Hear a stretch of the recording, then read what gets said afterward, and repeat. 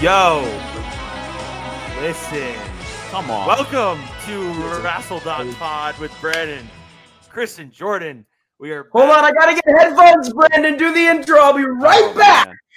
My Yeah, God, he's got to get already headphones. I'm going to interrupting. We've been lose here my for mind if I have to edit 5 one more of these seconds. pods and one of you doesn't have headphones. Been here for 5 seconds, and there's already technical difficulties. Welcome into Wrestle.pod.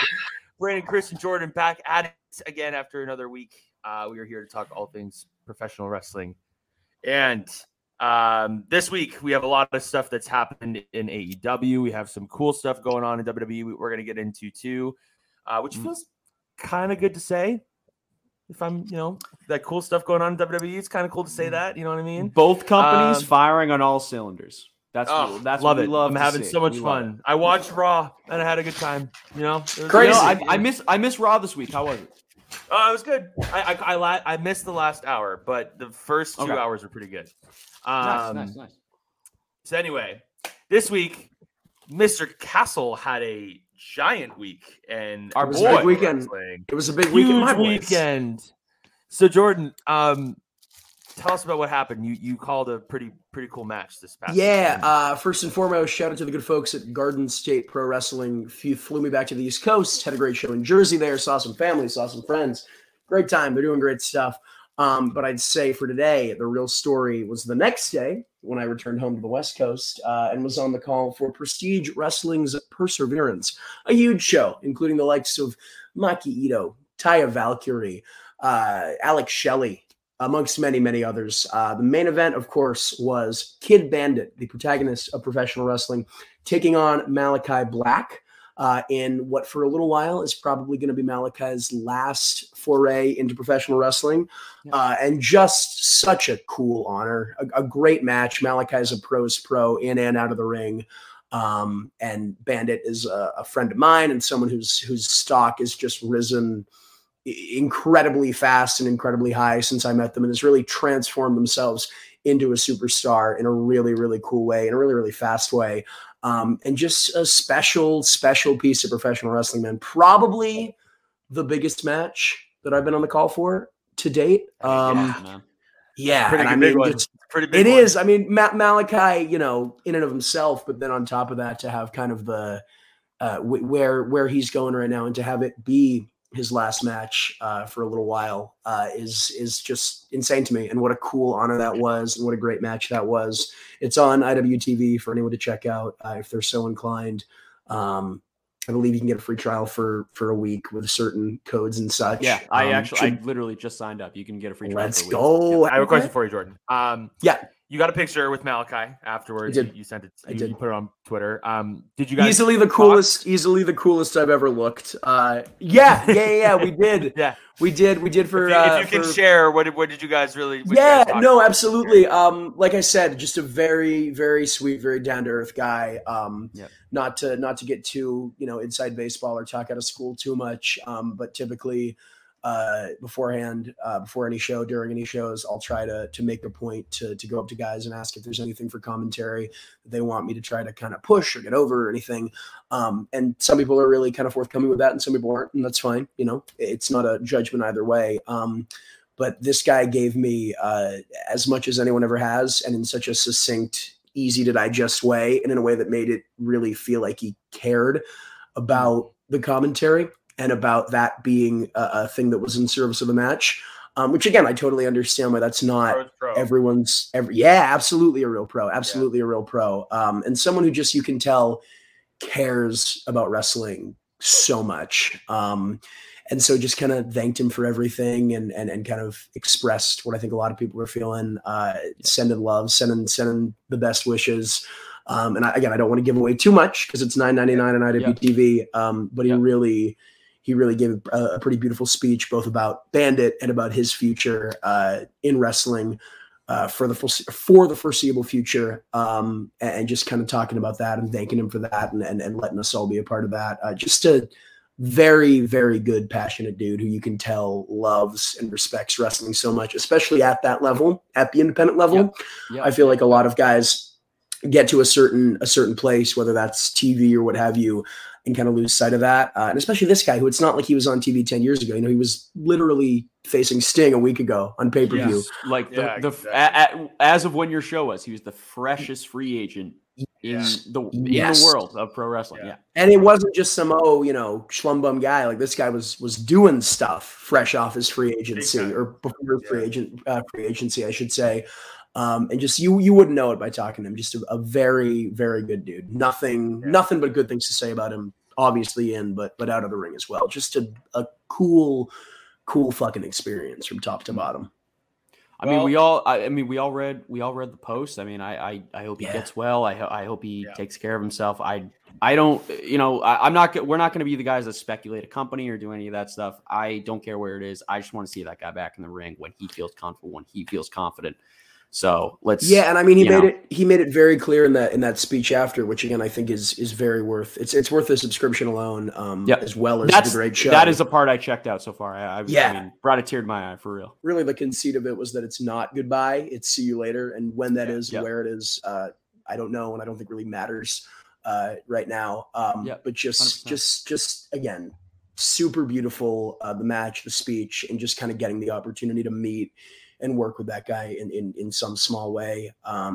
Really a moment of like, fuck, man, this is why you do it. And this is why it's kind of it's the best job in the world, So it was super cool, man. I don't want to just sit here and talk about cool shit that happened to me for 35 minutes, but it was sick. That's what we're here for, bro. Yeah, we want to give you a platform to talk about it, man. That's what we're here for. My man, Brandon. One really nice thing to me, it's everything with Malakai Black. I hope he's like doing well. I hope he figures everything out. The fact that like mental health and all that stuff is such a prominent, like positive topic in pro wrestling, that this guy can peacefully ask for his release, do a temporary goodbye match, do a speech, and he has the support of the community. I mean, that that wasn't a thing 5 years ago. No. It wasn't. You know what I mean? So it's awesome to see. I mean, even like this year, Mox taking time off to get clean, coming back, prime of his career, prime year coming back.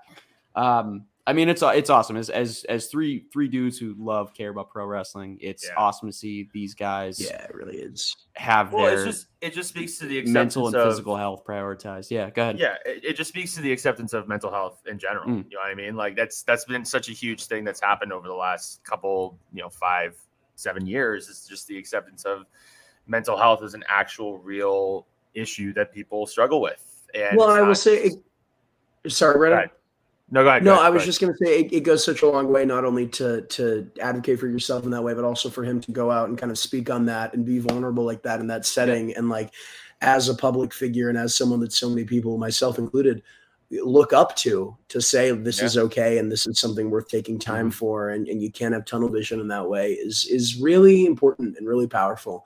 And I mean, wrestling is made to elicit emotions, and for all the kind of super incredible 5-star matches I've been lucky enough to call, hearing that guy kind of bare his soul it's powerful. I mean, there's no other way to say it.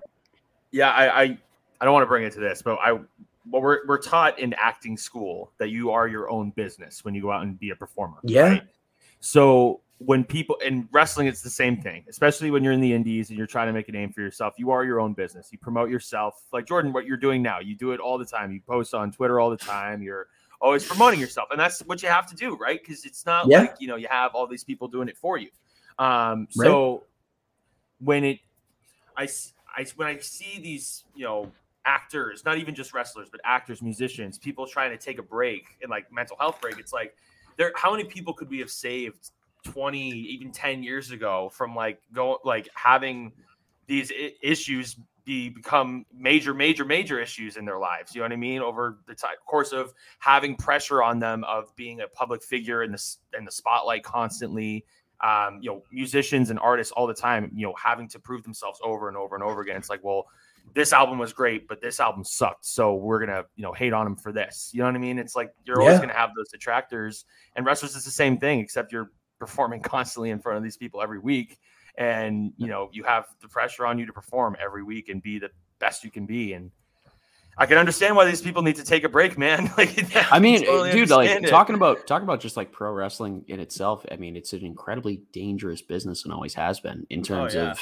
like mental health, drug abuse, alcohol abuse, just there's a lot of pressure to do the amount. It's it's sad to bring up. It's like the amount of people we've lost in the past 30 years alone. It's tragic. And the fact that like guys like Malakai Black, Mox, they have these, they are able, it's cliche to say they use their platform for mental health, but it's like that's a huge deal for these younger wrestlers who are but it's like you're talking about this business that's very old school and it's all about like not showing your true self. Eddie Kingston's another one. It's like not showing your true self, like being your character all the time, and like it kind of like 10 years ago, you with that reality. Someone like Eddie Kingston making a statement like that about mental health. Go out of your way and watch. I think it's like 8-10 minutes video they put out. It's powerful stuff. Gorgeous. It really is. Yeah. So as a lifelong lover of the pro wrestling business, it is awesome to see these guys get not only the support from like the fans, but the support from like the companies that they're a part of. That's huge, man. That's awesome. They need the support from 100%. It really is. It makes this business worth it. So I'm glad that we got the somber stuff out of the way. Got the feel good shit out of the way early. Let's get silly. Let's get to the PWI ranking, which is bullshit. Let's get to the juicy stuff. Huh? Look at that segue. Boy, we're going to talk about over the last week or so, the PWI top 500 wrestlers of the year 2021 to 2022 came out. We had there's a lot of opinions on this list that I've had, a lot of other people have had as well. But I honestly, guys, like I'll read. All right. So Chris and I were talking about this before, Jordan, you kind of joined us here, but we're going to go through like the top 30-ish, and we're going to go 10 by 10. And we're going to talk about kind of like how we like it. But we also are going to be joined by a friend of ours named Juice, who has also made his own list, who he'll share in a moment or whenever he comes on. So we'll see him in a moment. But I'll just read through the top 30. I'm going to start at 30 because we have a pretty cool number at 30 here, Mr. Mike Bailey at number 30 on the PWI. Chris's favorite wrestler, the only guy who can get him to watch my work. Chris's second favorite, Zack Sabre Jr. at number 29. Yes. This is actually Chris's favorite, Sammy Guevara at number 28. Oh, give me a break. Come on, man. I'm sorry, he's higher than Bailey? Yeah, he is 28. All right, no. All right, now we start with the complaints. Keep going. Will Ospreay. I have a ton of at 27. Fucking list. Will Ospreay at 27. Braun Breaker at 26. AC Ospreay Mack at 25. Ospreay that low. Can I get through the top? AC Mack, just gonna shout it out. Defended the IWTV Championship against Sonico on Perseverance, that same show where Malakai wrestled Kidd Bandit and gave that beautiful speech. Yet another reason to check that show out. It's tagged from top to bottom. Just a really, really cool night of professional wrestling. Hell yeah. He is number 25 on the PWI list. And then we'll go to Alexander at 24, Jay White at 23, Jericho at 22. New Ring of Honor champion, baby. New Ring of Honor champion. Ocho. Crazy. We'll get there. I'm hyped up. Yeah, me too. I'm so hyped up today, dude, bro. I'm great professional wrestling on today. Moose at 21, and then Drew McIntyre at 20.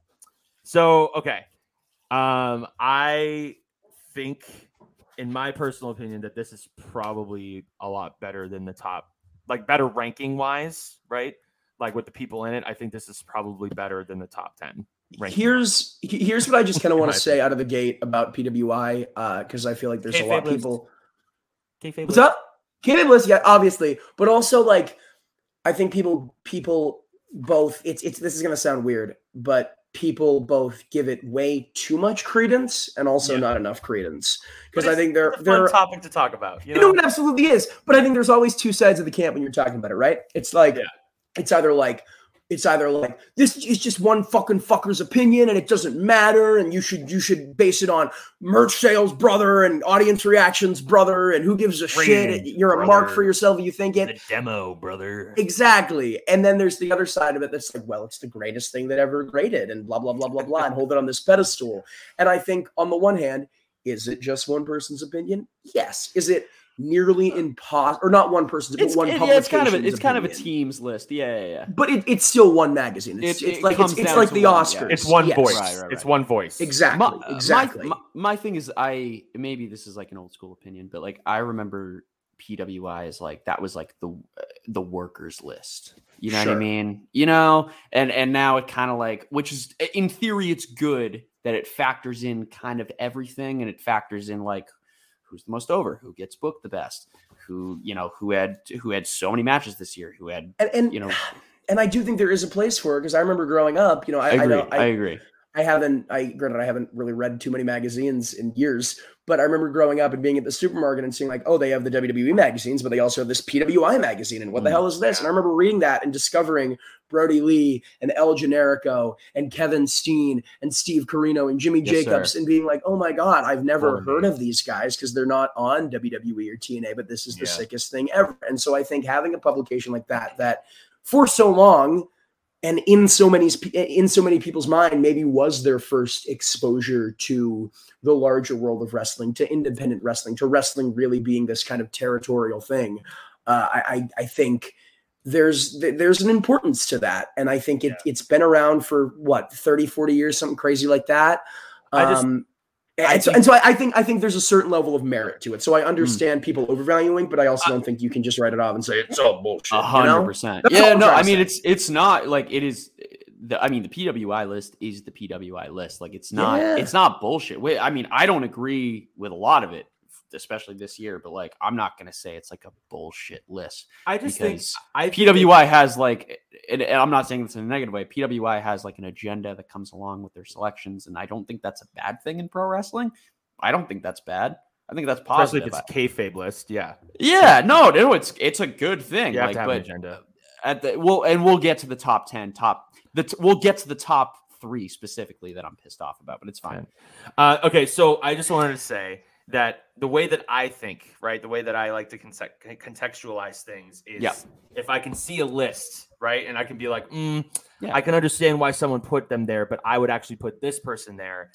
It's like I said, it's a conversation piece more than anything. It's not like PWI is expecting everybody to agree with them, right? It's not like putting it out being like, hey, you need to agree with us because we're the official voice of wrestling. It's like, hey, talk about it, because it's not to cut Jordan out entirely, but it's very similar to like the ESPN's top NBA lists. It's like, 100%. I think Jason Tatum should be top 10, but it's like, I can see some arguments for those other 10 guys. You know what I mean? It's like, there's what they do. It's what you should do in all sports. All sports does this. Every 100%. Sport in the world does this. So it's not, it's like giving the MVP almost. I mean, Wrestler of the Year is the MVP basically of wrestling. So folks, which is also as we talk about this list, we're going to be joined by our friend Juice, who is, I believe, he is here. Is he here? Is he here? Juice, can you hear us? Possibly. Can you hear me? Juice, what's good, my friend? Juice, welcome aboard, baby. Oh my Lord. Okay. So we just got through. What number are we on? 20. We got 30 through 20. We're on 20. We're on 20. So we're gonna go through the top 30, and then Juice will get to your list after we're done here. So we are at 20, which was Drew McIntyre. 19, Kenny Omega. Number 18, Adam Cole Bebe. 17, Seth Rollins. Number 16, MJF. Hiroshi Tanahashi comes in at 15. Okay. Josh Alexander at 14. Matt Cardona at 13. He should have been top 10. John Moxley at 12. Tough, dude. I know it's tough, but it's like, dude, he's the king of the indies. Here's the thing, right? Brandon, keep going. I was just going to say, we will get to the discussion, but very quickly, I just think a hard thing with a list like this is that there is something about the prestige of where you are. So I can argue that Josh, and I'm just kind of picking random names here, But I can argue, Josh Alexander has had 20 better matches than Seth Rollins has. And as world champion, he's done this, this, and this. But the reality of it is that Impact is not seen as widely and does not have the kind of pull in the public zeitgeist as something like WWE. And so he's the third company's world champion. Exactly. And so 5 great matches at WrestleMania, SummerSlam, Survivor Series, the Rumble, Money in the Bank, I can understand why that puts you over than 30 much better matches on a program like Impact, because there is something to be said about the caliber of opponent and the caliber of stage, and it makes it a really hard thing to compare. But I do understand why then someone like Matt Cardona, who I agree, I fucking love Matt Cardona. I was the wedding planner for his recommitment ceremony with Chelsea Green at GCW Homecoming, baby. Hell yeah, dude. But I can understand why there's a discrepancy there. I'm not saying I disagree with you, Chris. I'm just saying no, 100%. The tough thing about like I think Matt Cardona should be in the top 10 just because it was from June to June, right? Yeah. Am I correct in that? Yes. Okay. His work through that year, I mean, the Nick Gage story alone, phenomenal, awesome shit. Yeah. It was.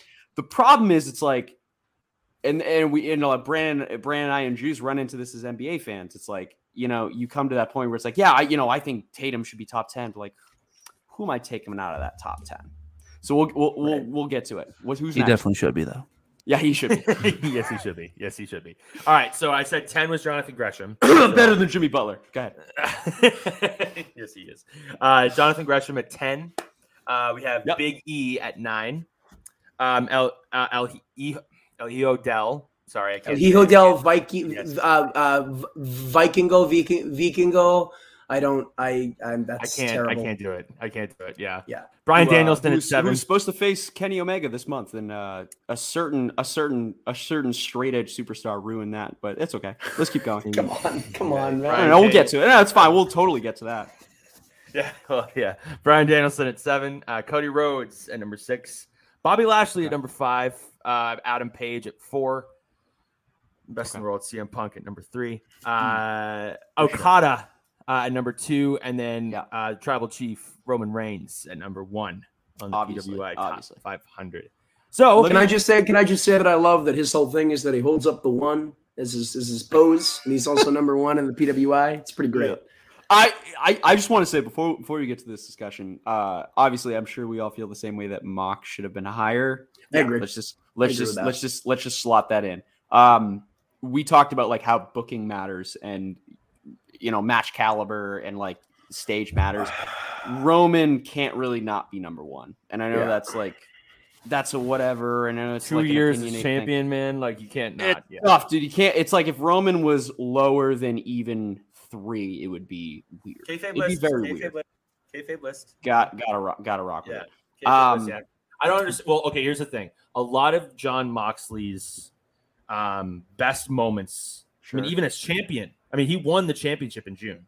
So, his. I think if I know what you're saying, Brandon. I think if the the ranking period was a little later, it's a little bit later. So, like now, if we talk about like 2022 to 2023, Jon Moxley, yes, I think will probably end up being on probably the top 10, if not top 3, and probably not 3. You know what I mean? Yeah. So, like, that's probably why he's probably not top 10, because when he won the championship, that's when he got hot and just like went off. Right? I still think he was cooking a little bit before. No, he was. But I understand 100%. Because it's like you have like at 10, you have like the Ring of Honor world champ. Like it's, you know what I mean? It's tough.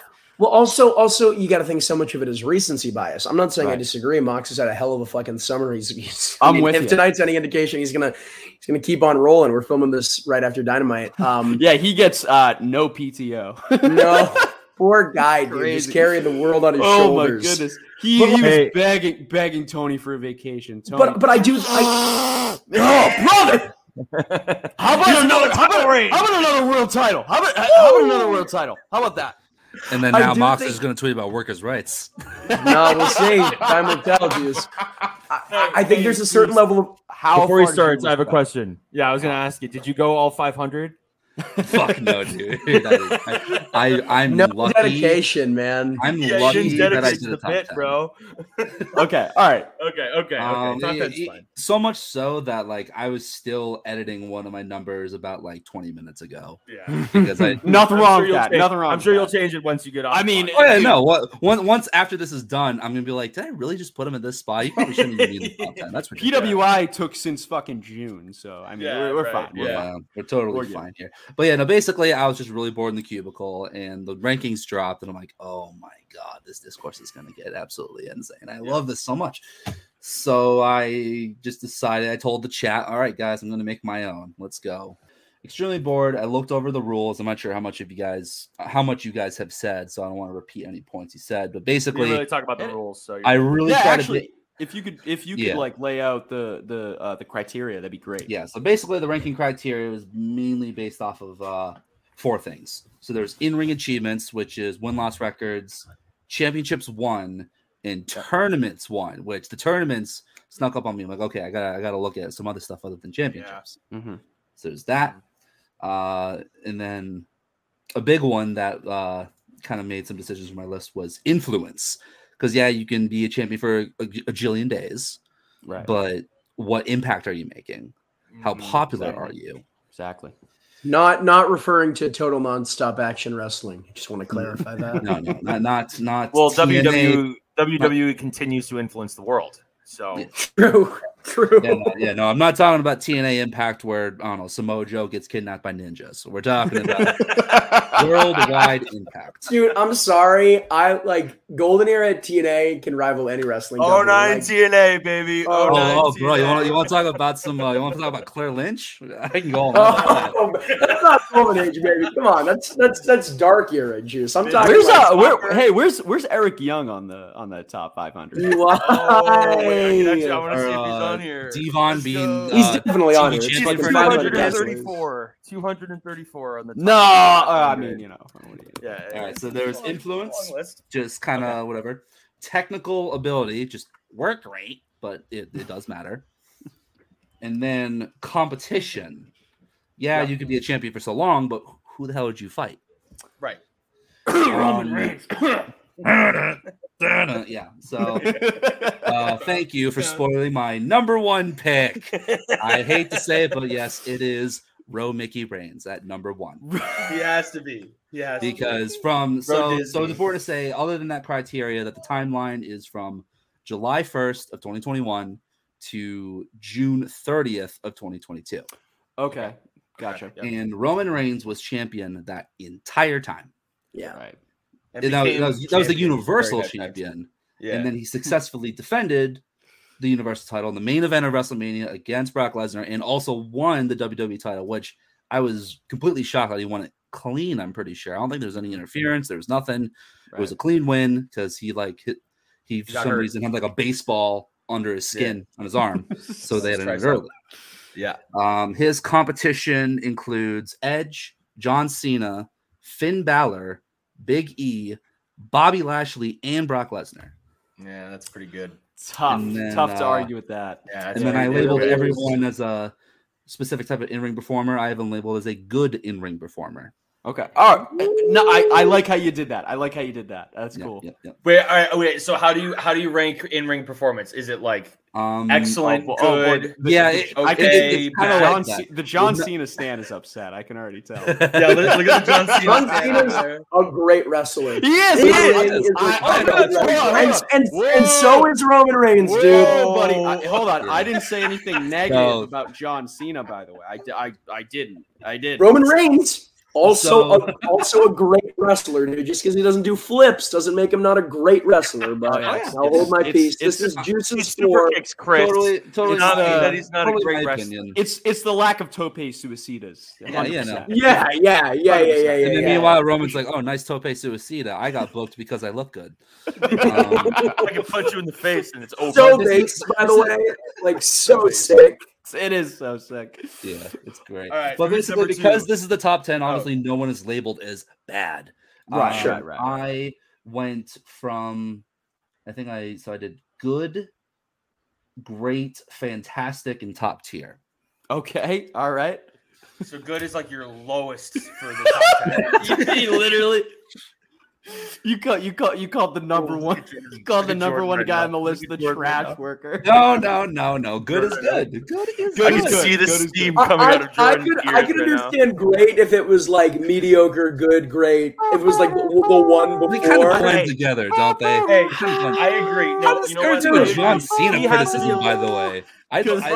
Roman Reigns is the spiritual successor to John Cena. He is the handsome guy who does all the media, who got pushed even when people didn't want him. And then Chuck proved that he was fucking great. We're never even going to let Juice finish his list. Is this what I look like when you guys say Shawn Michaels isn't the greatest quick guy? Is this what I look like? This is fucking hysterical. All right, move on to number 2. We need to get to number 2. We got a lot of time here. I'm going to be here for 40 minutes. All right.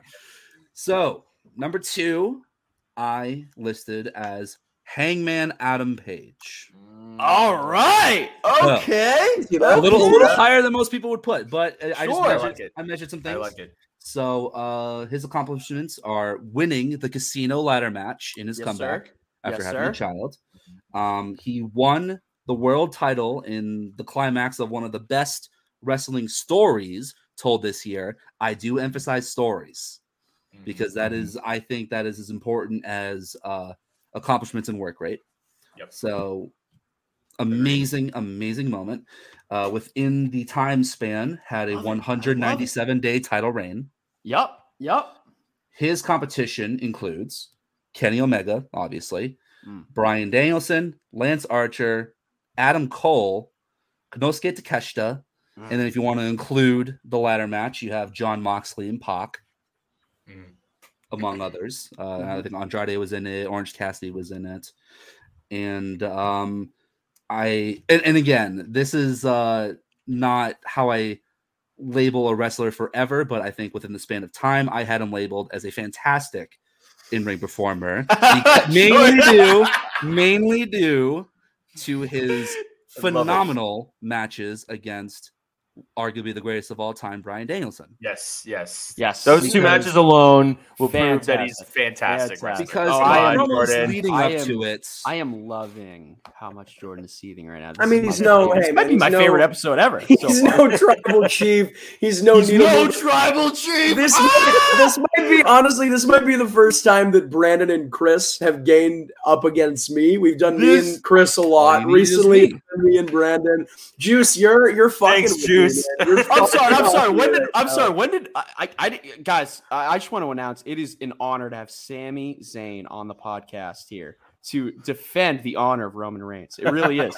The honorary oos. It is. The honorary oos is on the honorary oos. They get it popping, dude. Sami Zayn, I gotta be honest. Sami Zayn is doing some of the best shit in wrestling right now. Oh my god, him is like we could do an hour on how fucking underrated Sami Zayn is. But let's go. All right, so number three, hit it. Talk about numero 3. So I had here Kazuchika Okada. Yes. So let's go. Starting off by winning the G1 climax again. But hey, whatever. He's fucking Okada. Yep. So he can win 11 more G1s, and it just seems realistic. Even though I wish someone else would win it for once. So he won the G1 climax, which is massive because many regard it as like the most physically challenging, crazy, hardcore, whatever wrestling tournament on the planet.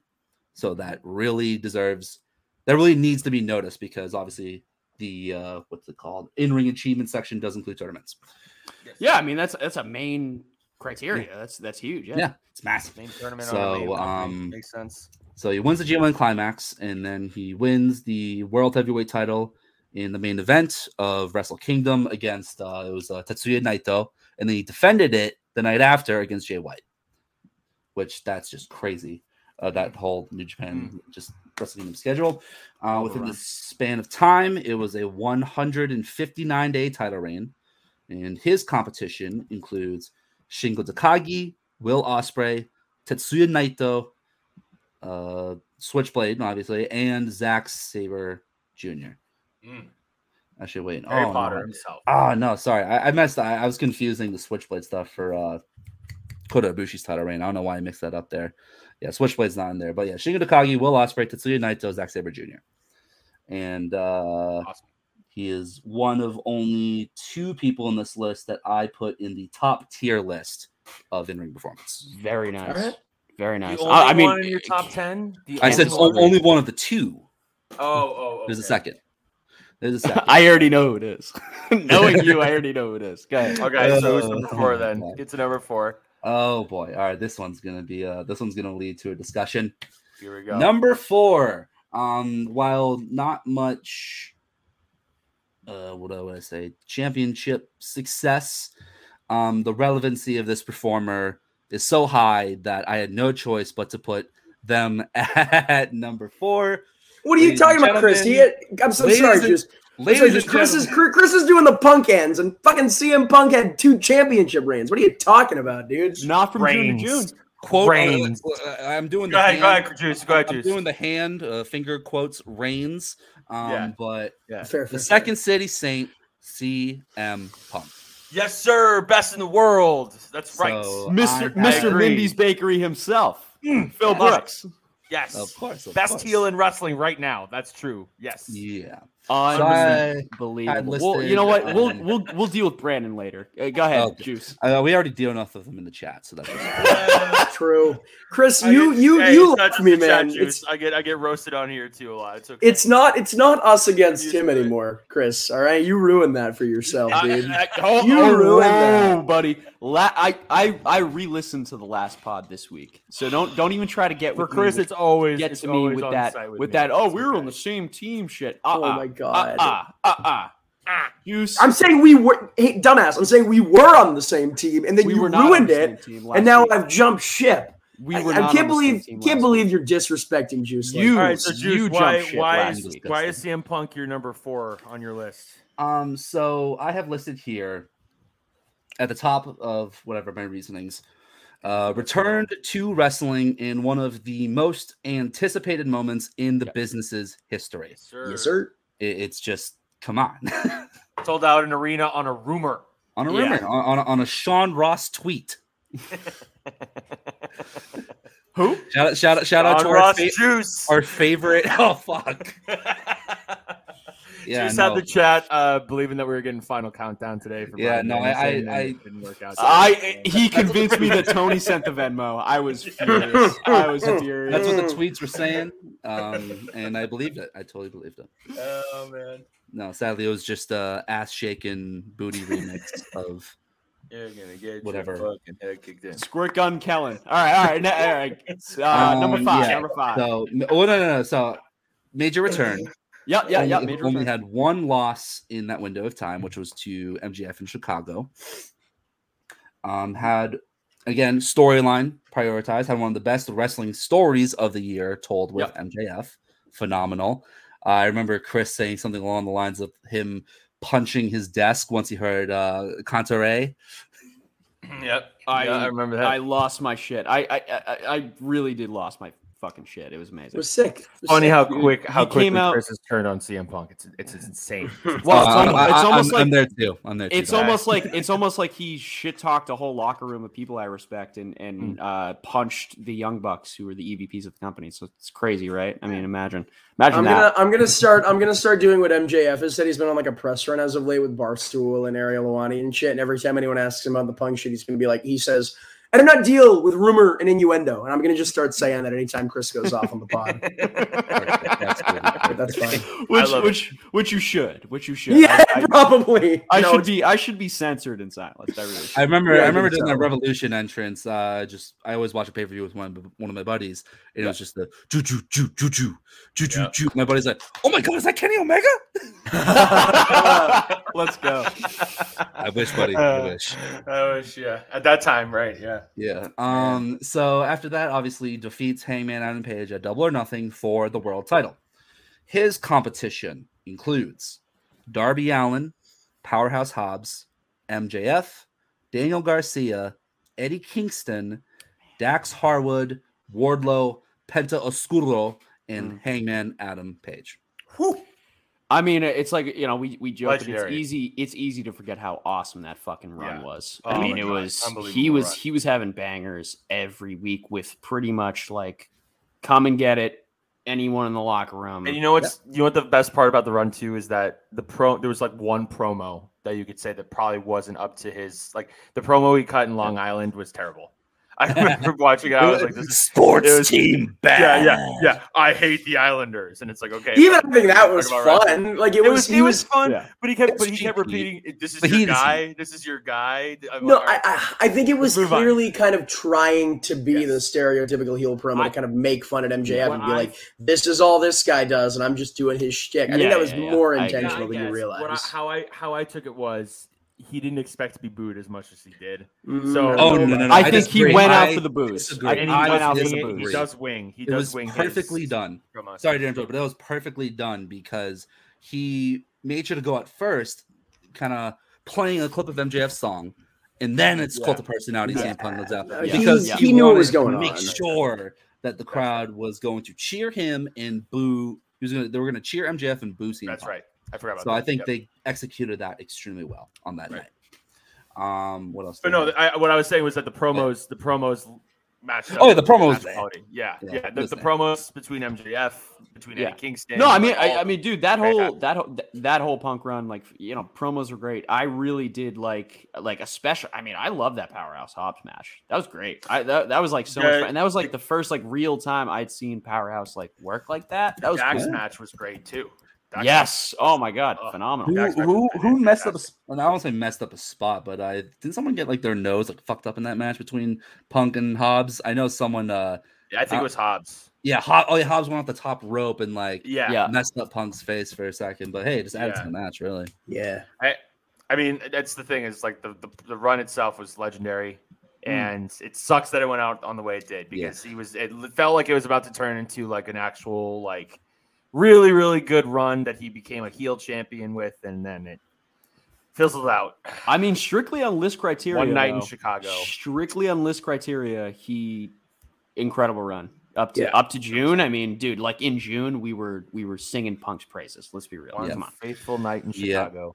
One faithful night. I mean, I can even go off about the competition that I didn't include in my list. The matches he had. I think the match against Dustin Rhodes was really good. My God, dude. A forgotten gem. Dustin Rhodes on any match on Rampage, like I'll always watch that because they're always good. Like, that was something that was booked on Twitter. That was literally booked on Twitter. Yeah, friggin' what's his name on YouTube? Justin Monticello or whatever made a whole video essay about that match. There's so much to it. It was crazy. Yeah, it was fantastic. So number 5. Who's number 5? Just to finish up Punk. Because I listed Ro Mickey as good, I had to put someone else as good. So I'm gonna put Punk as good. I was gonna have him as great, but then Jordan he botched, wiping the sweat off his brow. I was gonna have to throw hands, man. Lariats. I mean, if he can do a buckshot lariat perfectly next time, then I'll put him up. I'll put him time. Like maybe if he can punch one of the Young Bucks without tearing his pec, he can. Yeah. Jesus Christ, Chris. Christ. And then I made sure to note that I knocked him down a spot due to getting injured days after winning the title. Twice. But the second time was after the time. So I know, but he did it twice. But still, twice. That's kind of ridiculous. All right, I'm halfway through the list, and I'm going to chug this McGillicuddy's grape. Let's go. Sip your drinks for the working man. I already drank all my drinks. I don't have a drink. I finished my drinks during Dynamite. So amateurs. Amateurs. I was drinking during Dynamite. What are you talking about? Come on, man. I got Chris, why are you being rude, man? From our sponsor, from our Boda Box sponsor, who joins our Carlo Rossi sponsor, by the way. Jesus Christ. They'll sue me someday, but right now, I'm having a blast. Not getting paid. Everybody relax. For now. Guys, don't tell Brandon that we have revenue, please. We're gonna keep him out. I forgot if I told Jordan this, but I initiated in the chat that Jordan and I there's this ongoing bit that I've created in my head that Jordan and I like made Brandon sign away his royalties one night just in a drunken stupor, and he has no idea. So like that's awesome. He gets to ratio me and boomer me in the chat. I'm like, oh, that's fine. I'm getting direct deposits from everything he makes. That's awesome. From our Blue Chew sponsorship and Carlo Rossi sponsorship. Oh, it would be so funny if it actually was happening, but it's not. I know. Imagine if we actually boomering and actually ratioing him. It's so someday. I know. Yeah, dude. I got Carlo Rossi on the horn himself, dude. I got it. All right. So I'm guessing, Juice. That number. So we're on number 5, right? I have a guess for number 5 also. I'm pretty sure Brandon and I have the same guess. Yeah. Well, hold on. Okay. Can I guess the company that they're in first? Just guess the wrestler. I mean, come on. Because obviously we know what company they're in. We know it, dude. It's okay. So you're putting Mox at 5. That's one guess, Chris. It's the cleaner, dude. It's the cleaner. Come on, 5, dude. There's no way he's been hurt the whole year. He left in November. Yeah, I'm gonna say another Moxley. guess. That's not Moxley. it. It's Mox. Okay. Let's see. All right, the person who guessed it correctly is no one.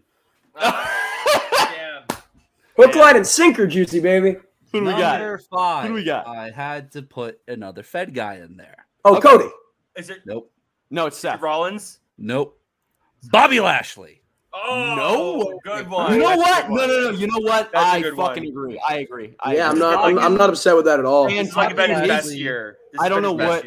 Honestly, I like off the top of my head. I don't like June to June. I don't know where the United States title run falls, but phenomenal run. I have enjoyed the shit. He was WWE champion for part of that ranking. I believe he lost to Big E in like September or October or something. Yeah. So basically, Bobby Lashley was the WWE champion for I forgot if I combined this or not, because I said he was champion for 54 days within the timeline, but then I also listed that he had another other 21-day reign that everyone forgot about that was leading up to the Saudi Elimination Chamber.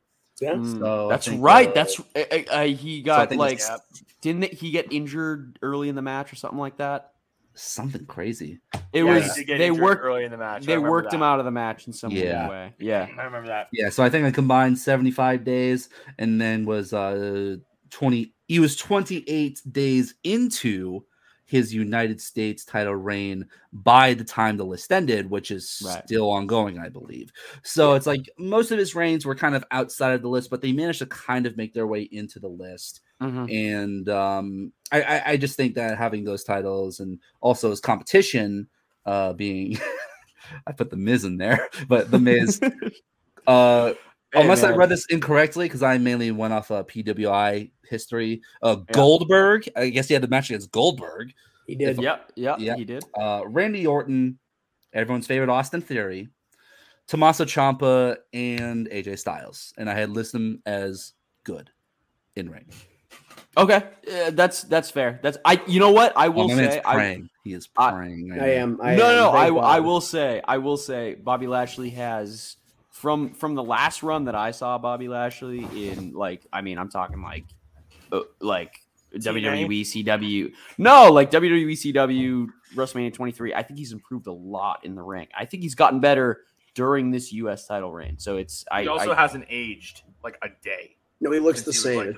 He literally looks the same. It's pretty wild. Literally has not changed at all since he was like 23 years old. Since he was facing Vince McMahon for the ECW title or something. Yeah.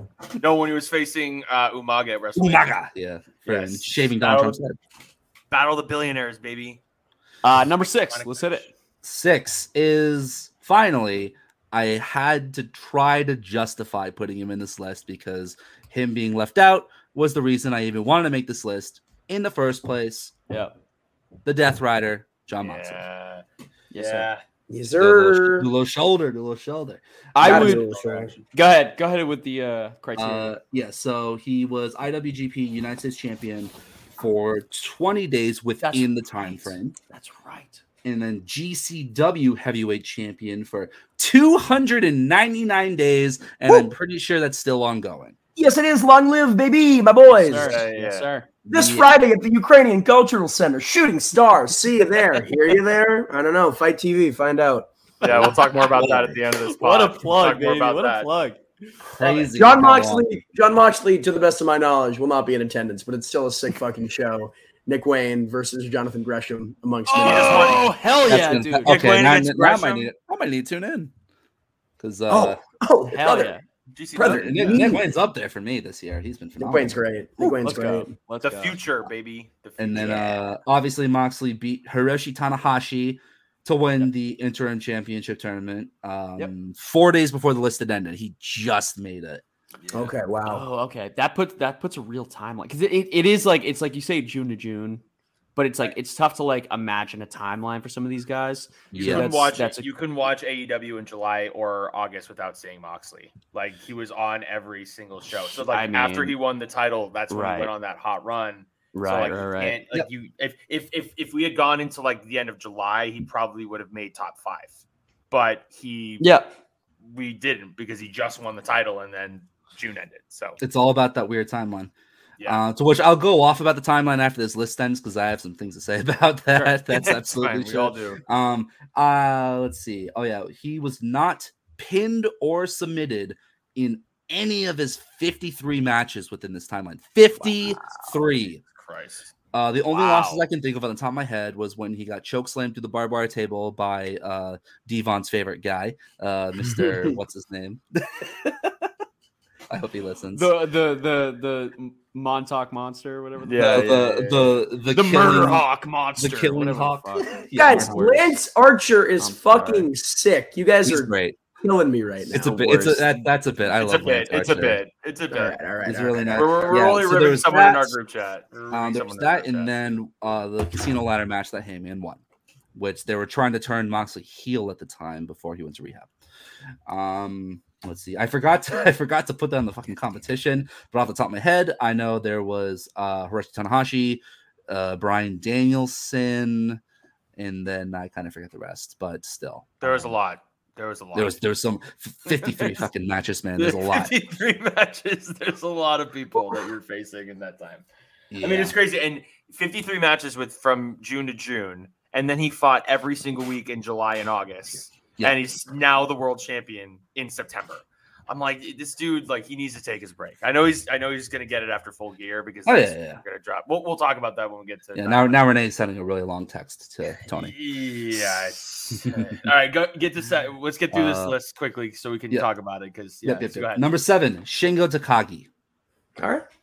Okay. He had been world heavyweight champion for 24 days before the time window started.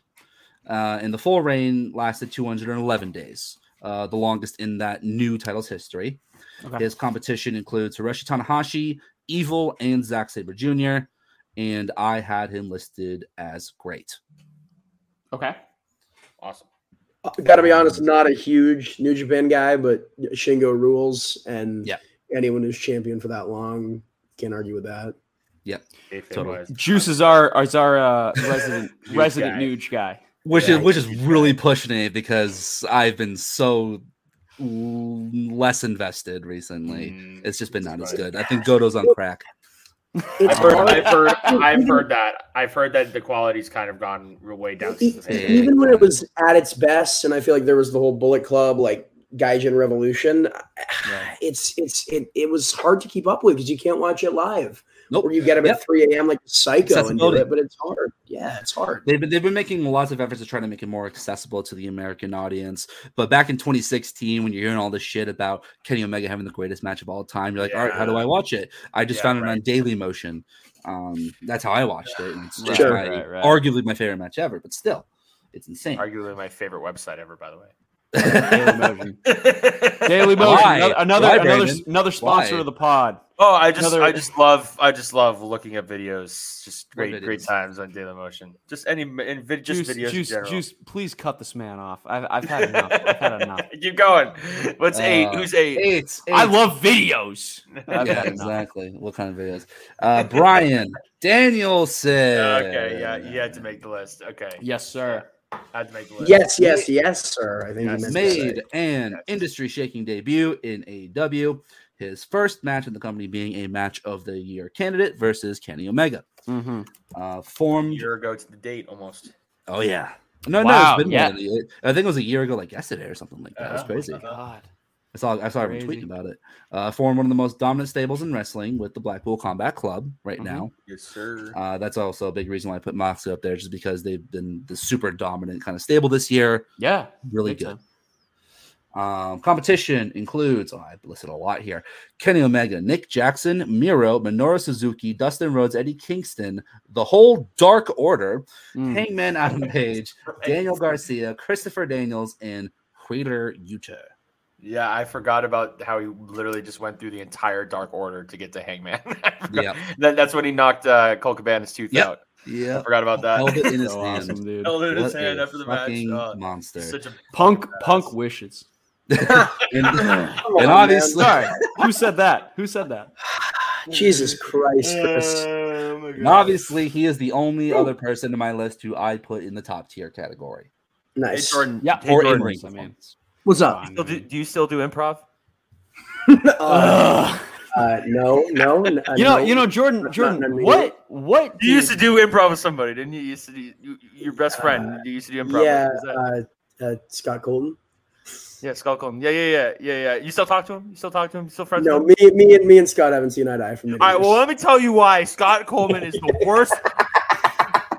Brandon, you just copied my bit from last week, you bastard. I'm gonna keep going. I'm gonna keep going. God. That's right. Scott Coleman, baby. All right. Sorry. Who's what are we on 7? Are you on 8? 9. We're 9. Let's go. Right. Number 9. This was my most recent addition made today. I realized that I absolutely had to include the king of the indies, Mr. Matt Cardona himself. Let's go. The best, dude. Yeah. I know. So you know what, Juice? We were having this conversation before you jumped on, because Brandon was going through the list and he mentioned Cardona. I was like, oh, Cardona should be top 10.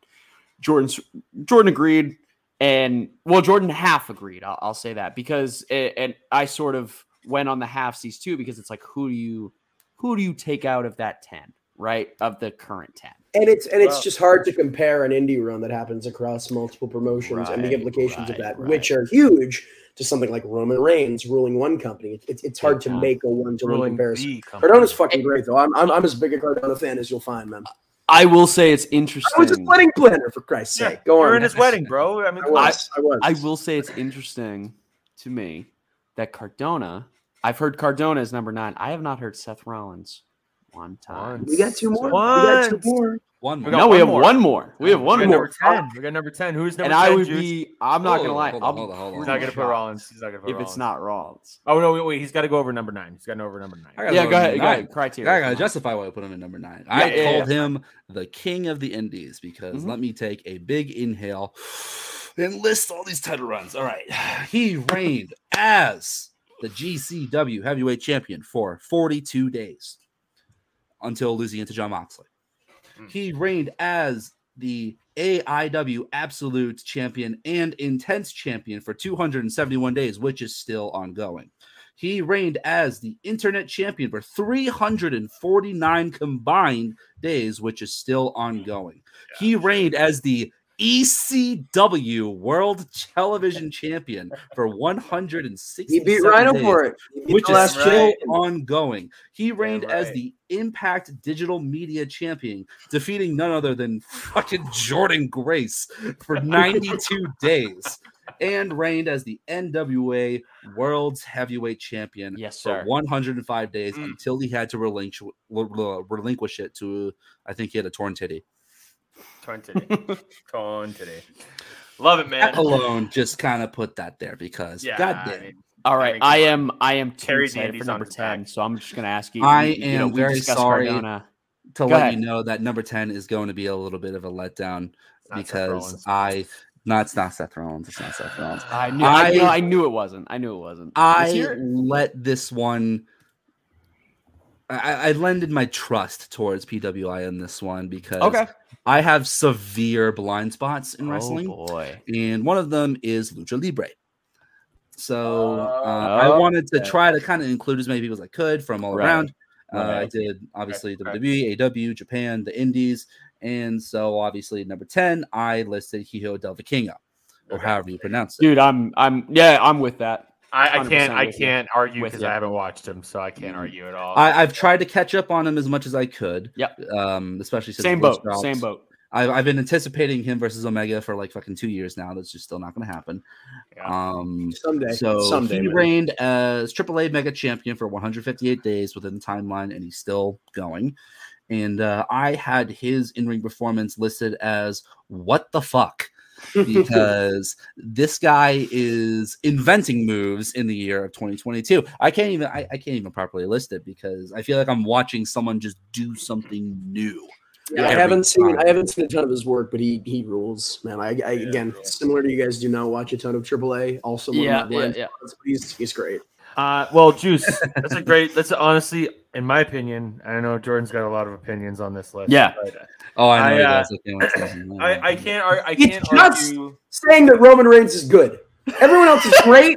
It's just that, like, if that's your lowest tier, that's crazy to put him as good. I didn't like the WWE for a very long time. It's just that's a crazy thing to say. Whatever. I will say I agree with you. This is also based specifically on matches within that timeline. I think some of his best matches have happened before it.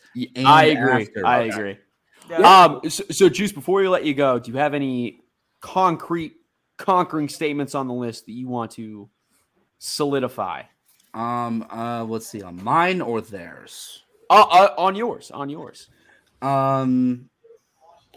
In contention with theirs, if maybe. Yeah, this was really hard to be truly,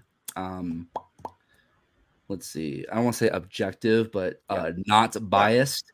My biggest bias was trying to find any sort of justification to sneak Jon Moxley into there, because even though he technically didn't have, too much championship success and he had to take a break and all that stuff, I still think that it was really just crazy to at least not have him in the top 10, to which I have my criticisms of this PWI stuff. Regardless, I just think July to July is crazy.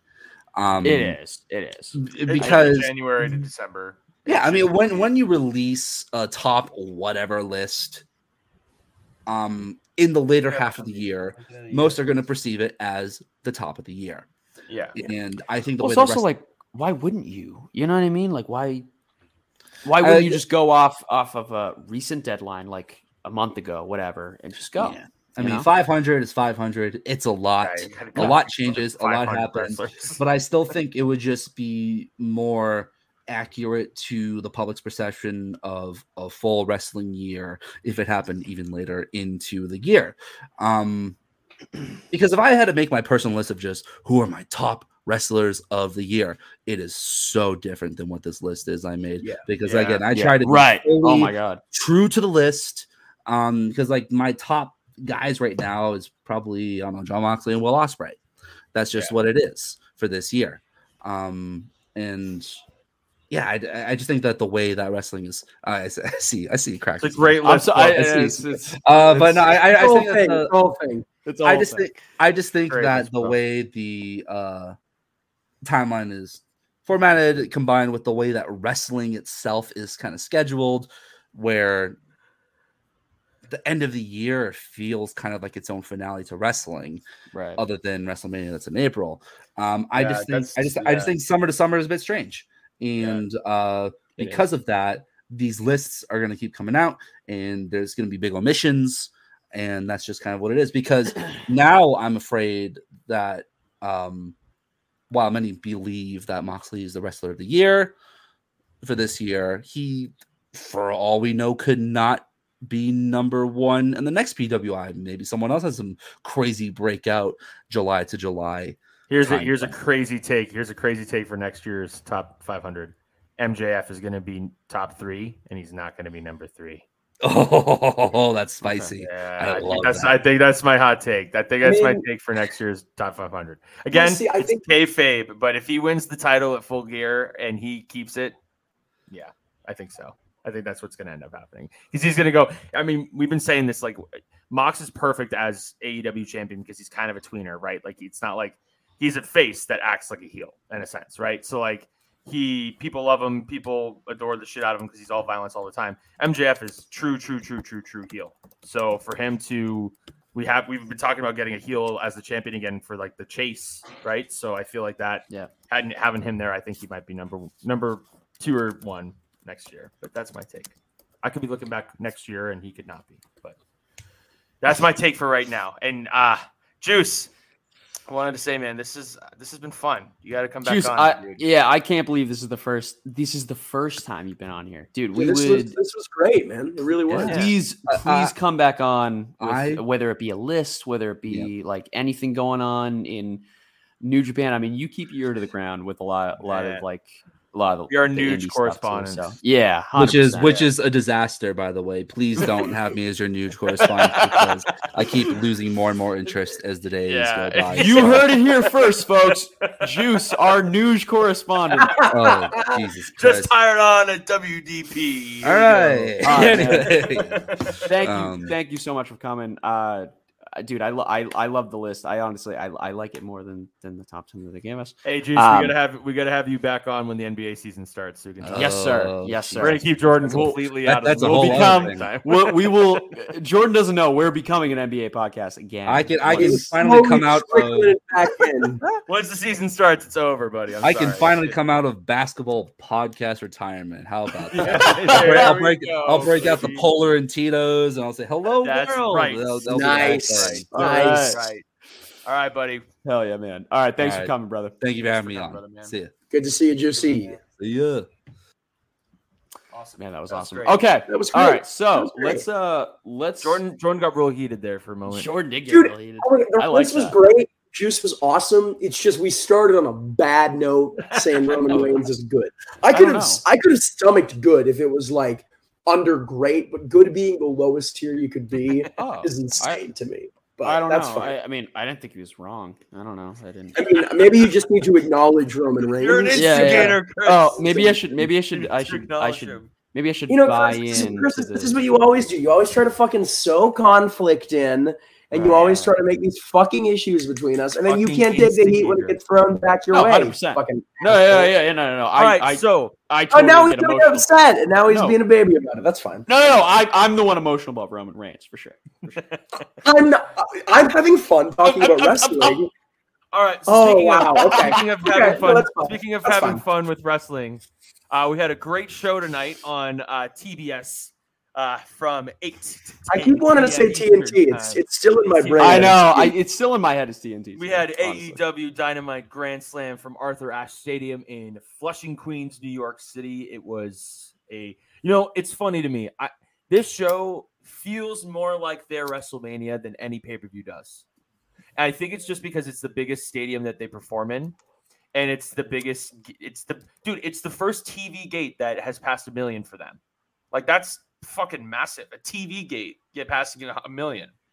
I don't know. Okay. The presentation of it, the way that they've put it on, like the way that they've built to it. I mean, it's huge. Don't get me wrong. But I don't think I was just gonna say I don't think it feels bigger than Double or Nothing or All Out, but it still felt huge. I mean, I don't know. I think the presentation of it felt more like a grandiose. It's funny. I have a big arena show that kind of reminded me of a WrestleMania presentation. I have a buddy who he doesn't watch wrestling at all. He it's actually like my friend Jake. We work on music, working on a band. We're naming the band Sharpshooter, by the way. It's not Taken. Isn't that crazy? So he was talking. He's like, dude, I want to watch some wrestling. Like, what should I start with? I'm like, oh, dude, just literally tune into Dynamite. Let me know what you like, and then we'll talk from there. So he tuned in tonight and he was like, what's the deal with the show? So I was explaining to him and I was like, it's weird because and I'm talking to someone who only knows wrestling from far away. So he only knows WWE. I'm like, how they have pay-per-views and they have the weekly show. AEW almost has this middle ground where it's like, they'll do this. Love it.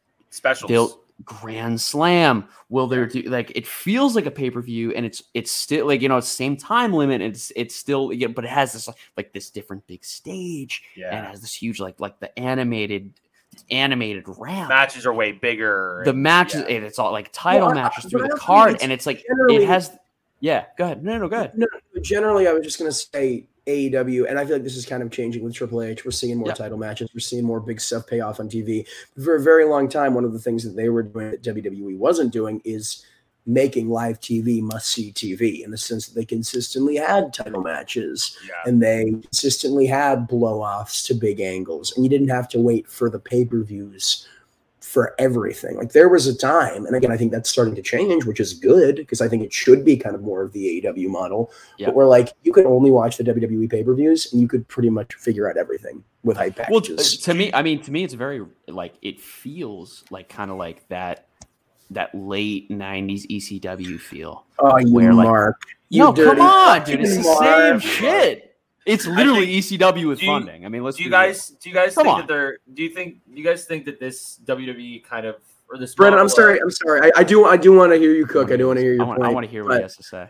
You're talking to one of the voices of Game Changer Wrestling, and you have the audacity to say that AEW is the modern ECW? Is that what you're trying to say, dude? Yeah. Fuck off, man. What do you mean? Fuck off. I mean, all right. If you want to make it about, you are talking to the voice of violence right now, and you want to argue about violence. Tomorrow night in Baldwin Park. ECW. Violence. No. GCW's on Friday. Violence and Suffering is tomorrow night on Thursday, and they will be premiering October 5th, immediately following Dynamite. But if you want to be there live, get your tickets. It's going to be a great show. Ace versus Streak. Brian Cage versus Jordan Oliver. Stacked card. What were you saying, Chris? I'm sorry. Awesome. Thank you for joining us on Wrestle.pod. We will see you next week. Sorry, what I will say is I'm not taking anything away from GCW. I'm not. But imagine, I mean, big ECW fan. Imagine ECW gets funding around that 97, 98 mark. They probably look a lot like AEW does now. Am I wrong? In what way? Genuinely asking, like in what way? In like match quality? You mean the way it's booked? In the way where like the all right, so like you have at that time in 95, 96, 97, 98, you have like a pool of talent who, when the guys that are slightly below the main event in WWE, WCW, but they're like heavy work rate, they're super over, they go to ECW and they have this platform to get more over. ECW gets this flack. And you know what? GCW gets this too. I want to maintain.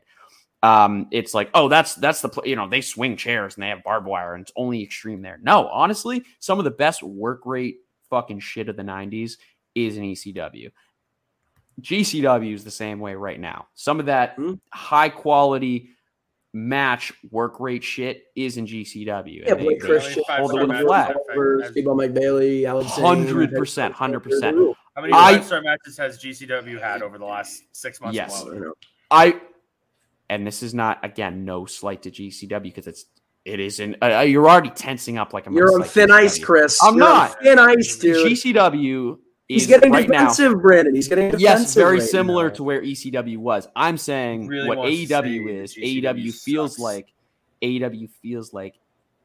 if ECW had Tony Khan level funding. Just say GCW sucks, man. Just say GCW sucks. I'm not saying GCW sucks. I am not saying GCW sucks. Yeah. So that's what you want to say, dude. Let's get into the show itself, because we had a pretty awesome beginning to this show with Chris Jericho winning his first ever Ring of Honor championship. Cue it up, Chris. Cue it up. What am I queuing up? Oh, I thought you were queuing up the countdown. Anyway, Jericho. What kind of cue is that? Well, I don't even know what I'm supposed to do. Chris can't even be on time with his fucking bits what anymore. What kind of cue is that? He does these stupid little bits with the fucking StreamYard. He brags about how he has full control and he doesn't even cue it up on time. He doesn't even know how to use the control. He doesn't. What a loser, dude. He's got all this. This is ridiculous. You know what? I'm not even the play-by. You know what's shitty? I'm not even the play-by-play guy this week. I'm not. And I'm being so chill and laid back today. This week. I'll be honest. Guys, I'm being so chill this week. Last week I'll be honest. I was on one last week. I was. Full wholeheartedly on one. I hope the listeners go back. I was claiming that I because when this summer, I remember I was multiple times that video after video. I claimed that I was carrying the show. I did. That's what I said. I'm quoting myself. I'm claiming right now that I don't hold that same sentiment. So why am I getting the flag? Brandon, just keep going, man. I can't. Jericho winning his eighth world championship, but his first ROH championship. He is the first person, and I'm going to get a couple wrong here, but I'm going to miss a couple. He's the first one to win WWE championship, WCW championship, ROH, AEW, IWGP championship, and there's another one that I'm missing that he has. I don't think he's won the IWGP World Championship. It's the United States Championship or the Intercontinental. He hasn't won the world title. He hasn't won the world title. I thought he won the He's world won the IWGP Intercontinental title, but not the world title, unless I'm mistaken. So he's been the world champion of now 4 promotions, which is pretty major promotions, I guess, major televised promotions, which is he's the only person that can say that, which is it's just super cool. It's just super cool, right? Because Jericho is someone who's synonymous with the Attitude Era.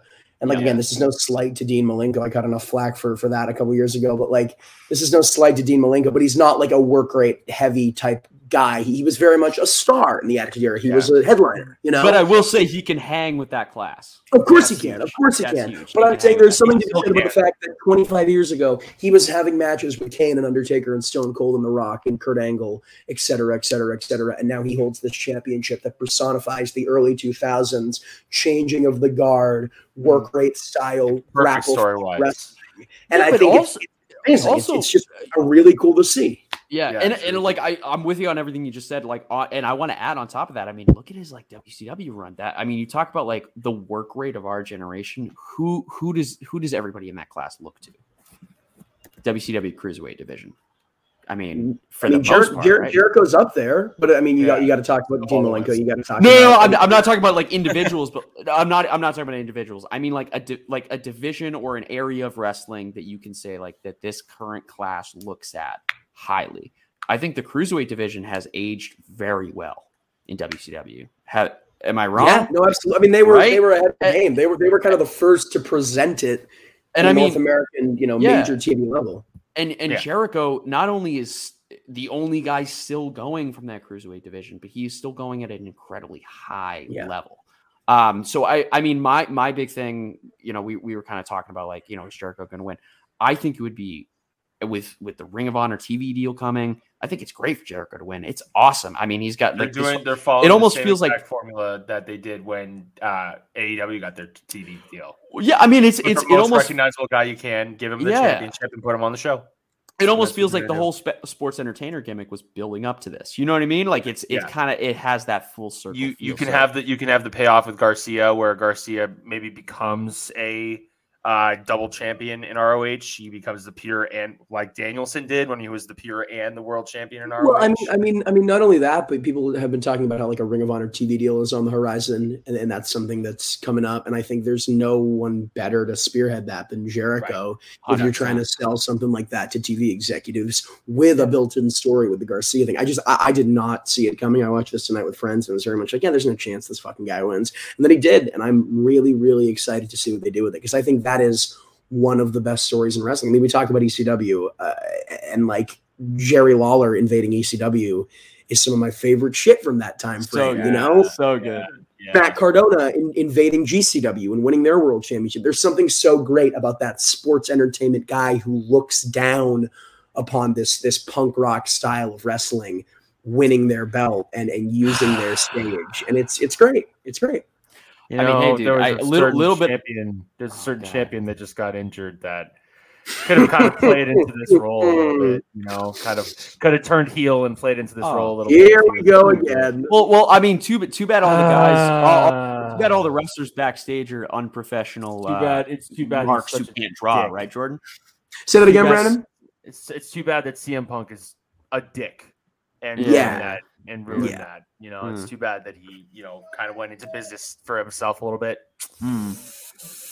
Chris is looking a little frustrated right now. Well, I just think it's just so. I mean, who can blame him because he was injured at home and he was the only guy that's been injured on the roster ever. Still the best.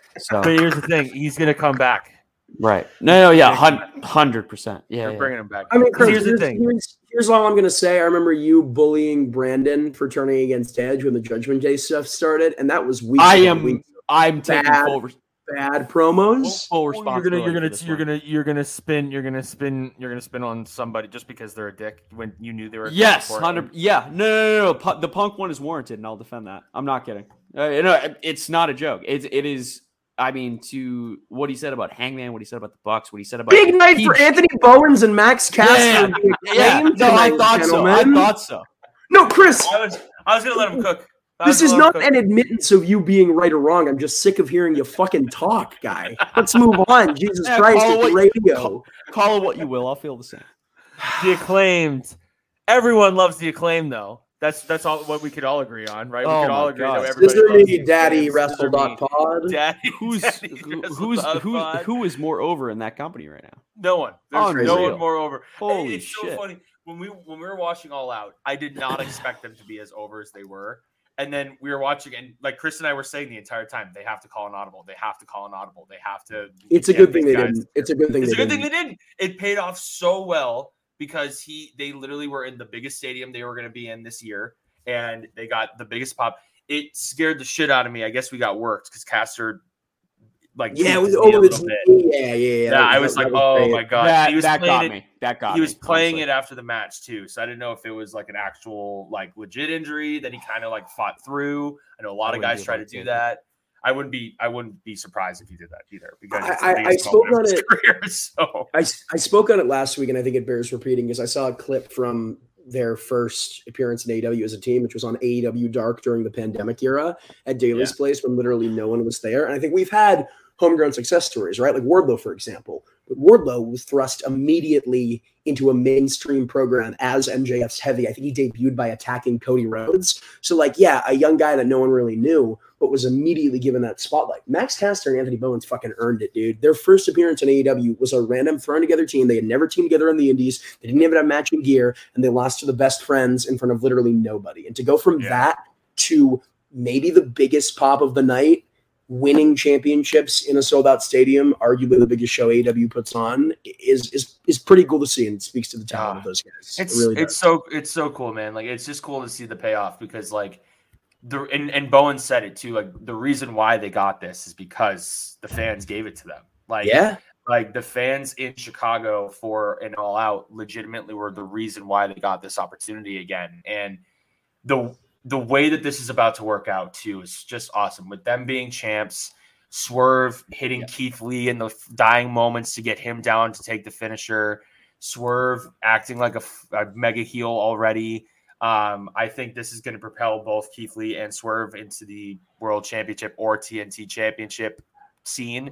And Swerve, I think, is going to become an ultra mega heel, and I cannot wait. He's my favorite one going right now when CM Punk's gone. Like, I've literally every single time he's on screen, I'm like, this dude is like a super duper duper star. Top rope, like, catch a vibe. Oof. Dude, the way he is just like so cool. Like, everything he does is just so cool in the ring. Like, he's smooth. He's ultra talented. He's great on the mic. He can fly, bro. Certain people on the pod don't see him as a world championship talent. But you know what? I love Swerve, and I'm not saying that I don't see Swerve in that position. I'm just saying in the immediacy. But also, I do want to clarify that was before in a world where we had a healthy Adam Cole and a CM Punk that did not fucking freak out and lose his mind. And so I think maybe I could be swayed in a different direction now. When that question was last posed, it was the most stacked AEW roster of all time, and they're still pretty fucking stacked. And I'm just saying, can I see him in that role? Yes. Do I think he's like a front runner, no brainer? Not necessarily, but I could be proved wrong. I would agree with that sentiment still. Now, I don't think right now he would be a clear front runner still, even with the injured roster. I think he needs a little more work on that single scene in AEW because he hasn't really gotten a chance. He hasn't gotten a chance to prove himself as a single heel in AEW yet at all. But what I would say if I'm fantasy booking this, I I want them to do more long-term stories, right? Like I want them to kind of get more into this. I was going to say, first off, speaking to the roster itself, can we talk about how the fact that the highest grossing and the highest rated wrestler that they've had since they started in CM Punk is off screen. The EVPs and the Bucks and Kenny Omega are all off screen, and they still put on one of the best shows that they've ever had. It was a blast. 2 hours. It was, it just tells, it just like everybody's shitting on Tony Khan for bringing all this talent in. It's like, well, shit like this happens in wrestling. People are going to get hurt. People are going to get suspended. Like you need to have good pieces around you to fit in there. So when they do get on, you can still put on a show where fucking John Moxley and Bryan Danielson just main evented a show in New York City. Like, yeah, like that's fucking awesome. And you don't need CM Punk versus MJF. You don't need CM Punk versus Kenny Omega. You don't need Kenny Omega and the Bucks against anybody else. Like you can still use these guys. It's a brilliant point, Brandon. You're absolutely right about how, those people are now eating their words. The ones who are, we keep signing everyone every fucking week and doesn't know what to do with them and blah, blah, blah, blah. Well, here you go. Yeah. And you have the chance to hoard talent, hoard it. Why not? Right, especially if you have the money for it. And I also think it's important to point out that, like, how do I put this? I think it's important to point out that people are so used to a certain type of wrestling, right? WWE has been the only game in town as far as television wrestling for 2 years, and that's that you see anyone who's anyone every Monday, or in some cases, before the brand split or in between brand splits or whatever it was, Monday and Friday. And if someone's someone, and if someone's worth watching, if someone we're invested in, then you see them fucking multiple times a week. And so the idea of someone being off TV for multiple weeks, I think people put their blinkers up because it's like, oh no, they're being buried, they're not being used, they're being forgotten. And it's like, no, there's so many years. That's not the way wrestling was presented. I understand that the biggest game in town has done that for a very long time and conditioned people to need to see their favorite wrestlers every week in order for them to be used and not forgotten. These men are people with families. Yeah, they can't be on the road legitimately 300 days out of the year on the road away from not everyone's married to their coworkers. Shout out to the greatest member in the clique for, I believe, Thanksgiving, Juneteenth, and a handful. Chris, come on, grow up, dude. Honestly, grow up, please. No, it's because it's a little barb. It's what it is. It's a little. I'm sorry. It's a podcast and we're having fun here, dude. Hey, there's only one member of the clique that ascended into Vince McMahon's seat. So that's all I get. That's fair.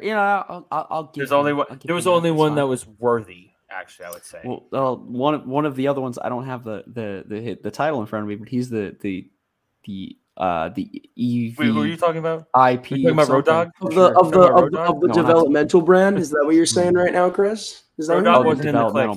He was in DX. He was in DX. Road Dogg was in DX. He wasn't in the clique.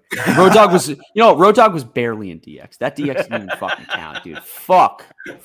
Chris is actually upset. Why? No. One thing I actually am upset about: DX after 1998 does not count. Come on. No, it doesn't. Stop that. Stop. Get out of here with the new You mean age the DX outlaws. the DX that did blackface? You mean those guys? Yeah, the DX that did blackface.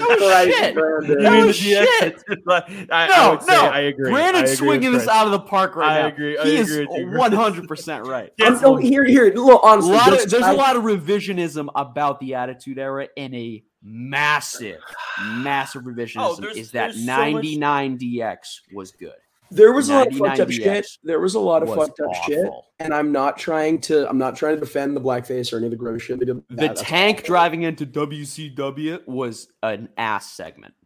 Let's be honest. It's not, dude. They were going into the garage of the venue. It's been pushed as something much more than it was in hindsight, but it's a cool, fun moment, dude. Stone Cold destroying the DX bus is fun. Hell, I'll go so far as to say that even some of the PG era ruthless aggression stuff with like poopy fart TV14 DX. Yeah. Fun, dude. All right, Vince Loves Cocks is great TV. I'm sorry. Exactly. Dude, when the spray painting. Whatever maybe it's 2006 TV. DX's backstage segment when they bought the tickets. No. When they bought the tickets from Crime Time, that is one of my all-time it's great favorite segments. Shawn Michaels saying "I speak jive" is the most ridiculous quote from WWE of all time. Guys say that like dressing up as Mark Henry is bad, which it is. I'm gonna tell you it isn't. It is, but that's not okay. But that's okay. I mean. Obviously, like 2006 DX was like a weaker form of DX. If we're gonna rank it was to sell merch. That's all it was Triple H wanted time off of the knee. Shawn Michaels didn't want to work as hard. That's what DX was. And they got to after 19. And they got to stick Vince McMahon's face in Big Show's ass as well. They got to do that.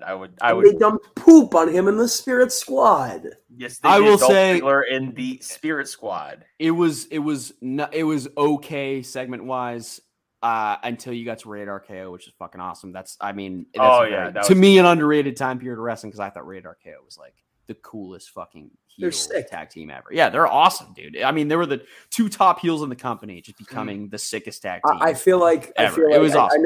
I know you guys weren't really watching, and I was kind of tuning out myself at this point, but obviously Edge and Orton. Orton was Edge's first feud back after getting injured, and they carried that on for a little bit.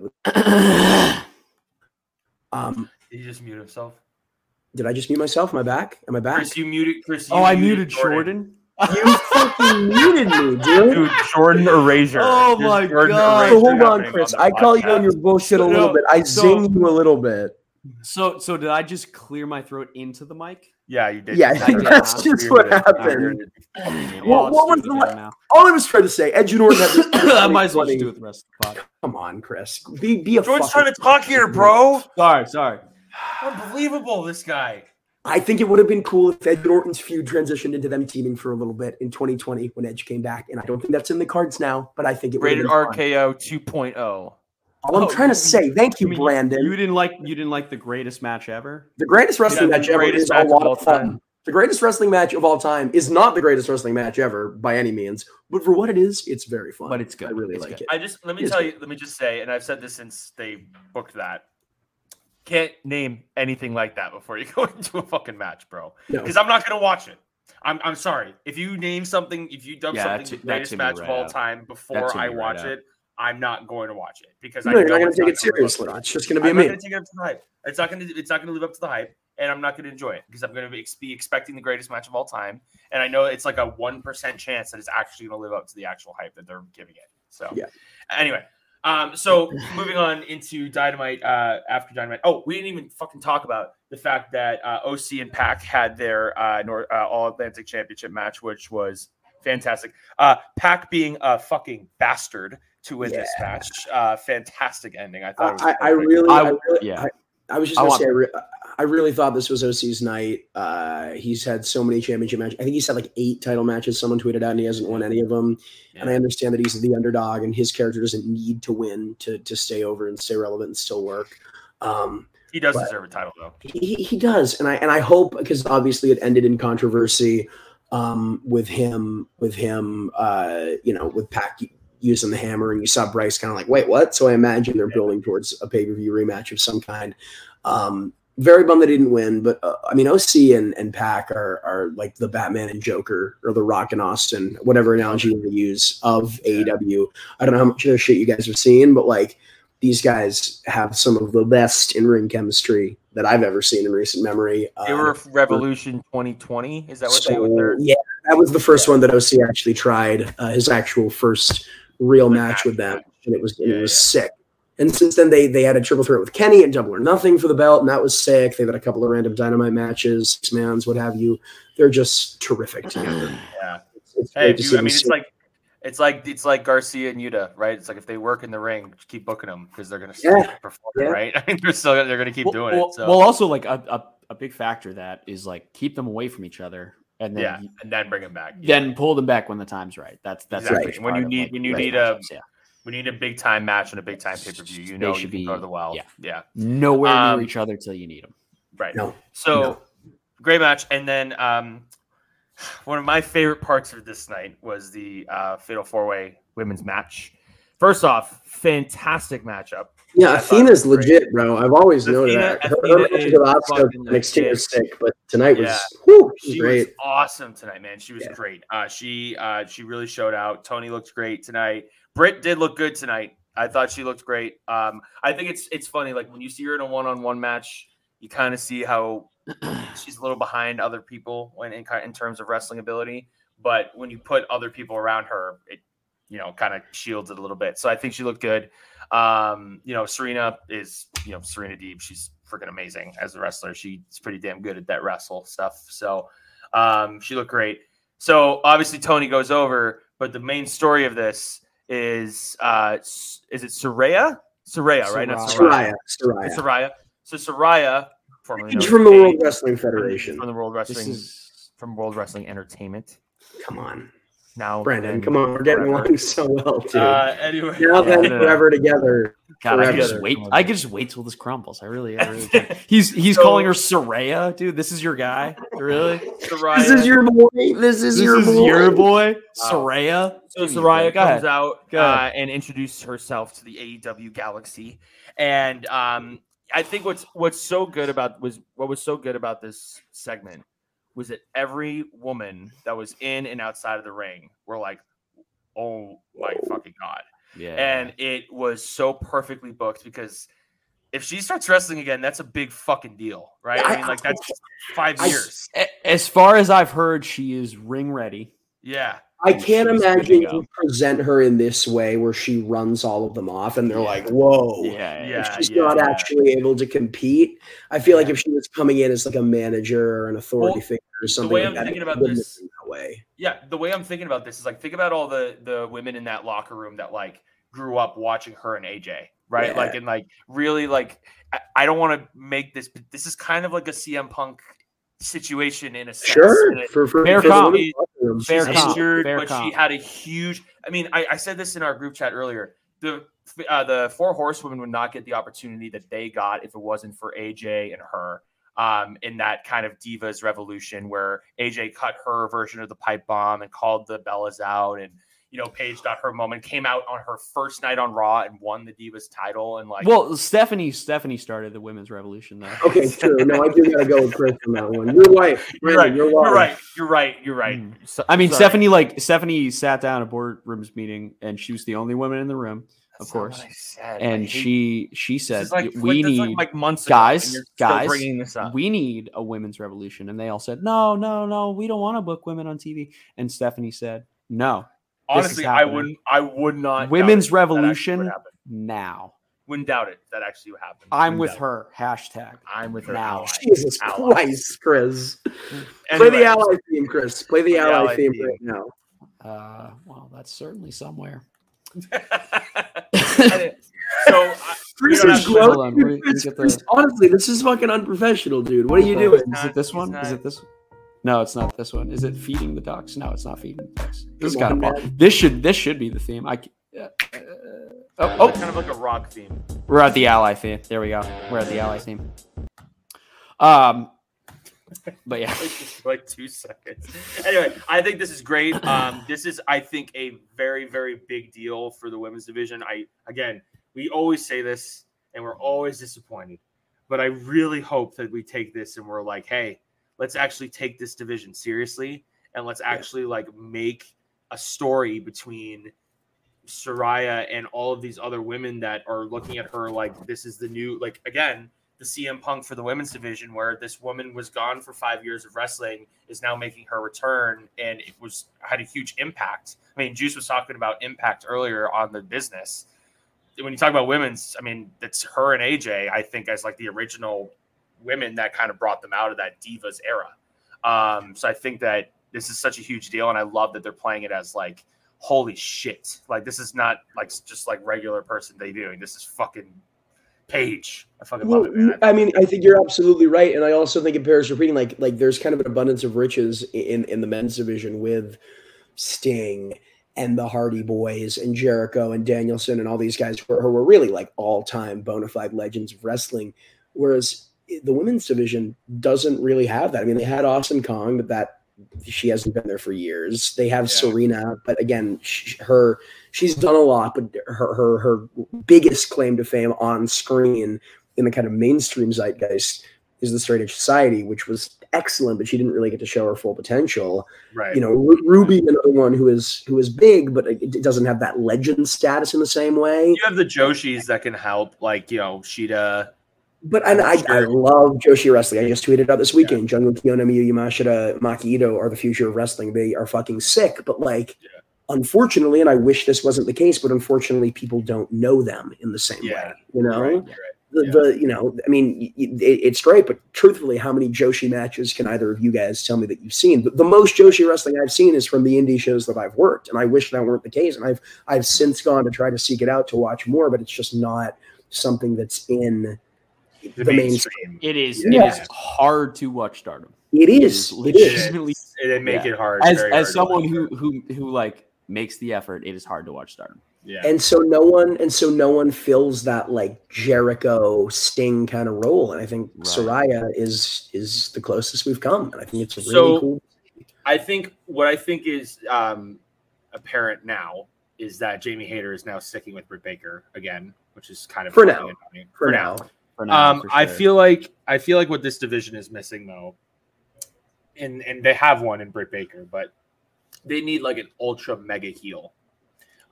They need somebody that, I mean, we talk about this with the men's division all the time. Like, you know, the world title is always better on a heel because you want the babyface chasing the title, right? How great of a story would it be if Saraya comes in and then is like, I'm going to take this shit over and becomes a heel with this situation. I don't know if you can do that.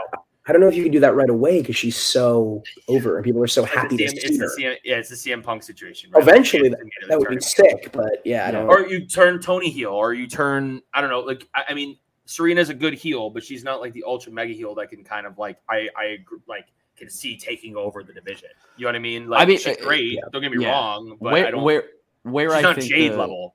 Where I think your Saraya fit for Punk works more than like the Jericho or Sting fit. Well, you know what? I'll take Sting out of that because it's kind of tough to put Jericho and Sting on the same plane as like contributions for AEW.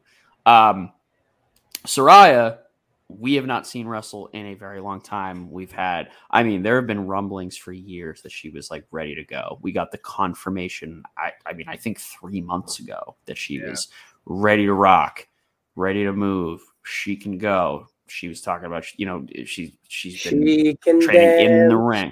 She can drive, having the time of her life. Ooh.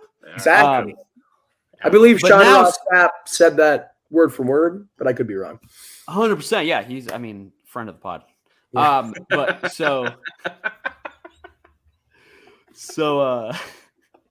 so it's cool with Saraya because we have not seen her it's not like this isn't a WWE person making the jump to AEW. This is someone we have not seen wrestle in years, and she is coming back.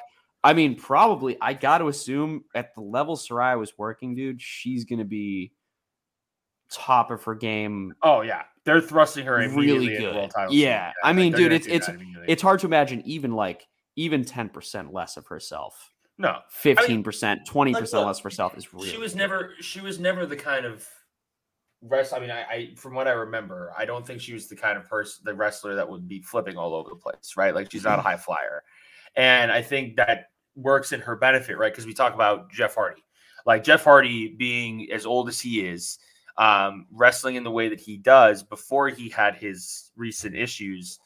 We were talking about it all the time. Like he's got to slow down a little bit because he's going to hurt himself. Like, sure, it's not like Saraya. I mean, CM Punk is a little bit different because CM Punk he kind of works a safer style. I mean, he's been in not safe matches. Like he was in a fucking dog collar match and he's bleeding all over the place all the time. But his style of wrestling itself is more of the strikes and not like the flying over the top rope and doing 30 different flips. You know what I mean? So like someone like Saraya, it's a little bit easier for her to kind of stay healthier than someone like a Ray Phoenix, right? Because like Ray Phoenix, we saw him just lose a couple months because he snapped his fucking elbow in half, right? Like So I don't know. I think, again, she did get injured and she was out with a very serious injury, but we've seen someone like Bryan Danielson who was out with a neck injury too, and he came back and he's still working. I mean, this fucking main event, we'll get to it, was art. Like, these two fighting each other, I want to see it for an hour. Like, I want to see Danielson and Mox go at it for an hour.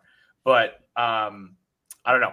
I'm very happy with the way this is going right now. I really am very sorry to derail the podcast like this, but I just randomly switched a tab by accident and Twitter was open and it refreshed itself. And the first thing that came up was one of Chris's tweets. And I just think we need a segment where we read some of Chris's tweets. No. Yes. Because I love it. Wait, I love this. I'm sorry, no, I promise this is not calculated, Chris. Like, for all the shit we give you, this is not like an intentional attack. Hold on. No, the first thing that came up. No. We're talking about the show. There should be a hot, rich MILF that likes me that I can send guitars to, and she orders them. I don't think that's asking too much from this life. And he's attached a picture of a 58 Explorer. Chris, how many DMs hold on. from some fake 1958 Carina Explorer? Get it right. I truthfully did not pronounce it because I did not think I would pronounce it correctly. So I didn't want to. Chris, how many DMs have you gotten from fake? From Shake Sugar He's Mama private, so probably zero. None. That's private. First of all, zero, because that's what. Let's not even talk about his tweet for Soraya. Let's not even. You know what? No. You know what? Hold on. No. For real. Like not doing the pod for a second. Like, we're talking about the matches. Like, we're not doing like a personal Barb thing. Dude, I don't understand what this is. I'm sorry. No, it's just like it's always like, personal it's a little barbs. bit. You Brandon, this is not the same. This is not the same. Not because the same. No, it's not. No, Chris, we're always digging it to Brandon, dude. Come on. You're being ridiculous. No, Chris. because you know what? Like, and Brandon gets to call the audible when we're digging into him too much. This is I'm calling the audible. I'm calling the audible. We're talking. You can't dish it if you can't take it, dude. What are you doing right now, dude? I don't. Man, he's actually. Are you actually upset? Are you actually pissed right now? I'm not even like. No. This isn't even like for the pod. Like, you're gonna edit this out. Reading my like what? He's still mad. He's still mad about the click comments earlier. He's still mad about the click comments. He just left. He just left. No, come on. He fucking, for those who know him, Chris, he's gonna edit this out later if he actually. He is SAWFT soft. Brandon, is he doing a bit right now? He really actually seemed upset. I can't do anything about this. He's gone. What's going on right now? This is. Wait, hold on. There's an invite. Someone's trying to get in. What? Can you? Oh, you can stream it now. Oh, because he's gone. I can do it now. Okay, hold on. Okay. Billy. This is crazy. Billy O. Oh, bro. What's going on, bro? Who is this? It's fucking rude. Who is this? Jesus. It says Billy O. Who is this? Billy O. Who are you? Oh, bro. The new third mamba, bro. What? I can't funny in it. Who is this? I can't even understand what you're saying right now. Whose room is this, bro? Are you joining us from the? What is this, bro? Who is? Oh, this blimey idiot's got a picture of Shawn Michaels on the wall. Are you in Chris's house? Who the fuck are you? Why are you in Chris's room? He's got one eye going this way, one eye going the other way, innit? He doesn't even in that picture. It's a picture from the 90s, and I think he has sunglasses on. Billy O joining us on the podcast now. Yes, Who are you? Billy O. I received you tried to get in here. Why are you joining us? Who are you? Why are you in my friend's room?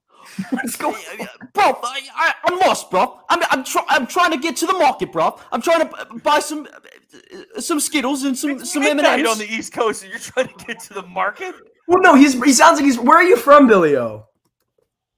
Glasgow, England, mate. Blackpool, McLovin, mate. Well, it's 5 a.m., so I guess like a market might be open, but it would just be opening. Is there a Glasgow in England? Get a Coca-Cola, mate. That's what you Americans like. Is it Glasgow in Scotland? I'm taking a break from the United Kingdom, mate. It's a very depressing time, and I don't want to get into it. Billy O, you sound very familiar, Billy O. Where I can't put my finger on it. I can't. Bro, this fucking b-ball, bruv, telling me he knows who I am. You don't know who I am, bro. Oh, hey, whoa. Do you like wrestling? You joined a wrestling podcast. Do you like wrestling? Do you know where the fuck you are, dude? Can we call someone, Brandon? He's in Chris's house. I might be a wrestler, bruv. You don't know. You're a wrestler? You're walking the streets of Boston. You see an open door. This is Boston, mate.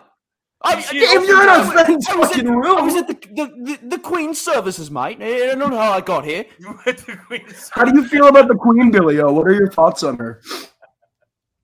Bro, she was an icon, bro. She was. I'll tell you the truth, bro. Why have you boys here? I was not a fan of Princess Di. Never my thing. Never my thing. I was always pro Queen, bro. Pro Queen. The Queen probably killed her. A lot of people say that, right? You've heard this theory before? You're saying that you're pro Q. Disgusting, mate. Disgusting. Disgusting that you would accuse the beautiful Queen of such a crime, bro. Well, she's not looking so beautiful these days. And I would say to him, she did some pretty terrible things, right? She got a lot of people killed. Well, bro, we don't have to talk about that, bro. We don't even know what you're talking about, bro. So it won't continue on. Right, I'll tell you a little story. Last week, this bloody idiot, Kenny Omega. You may know him, you may not. And by the way, folks, I'm no one you know. I'm no one you might know. I'm no one you may recognize. No one. I want to make that very clear.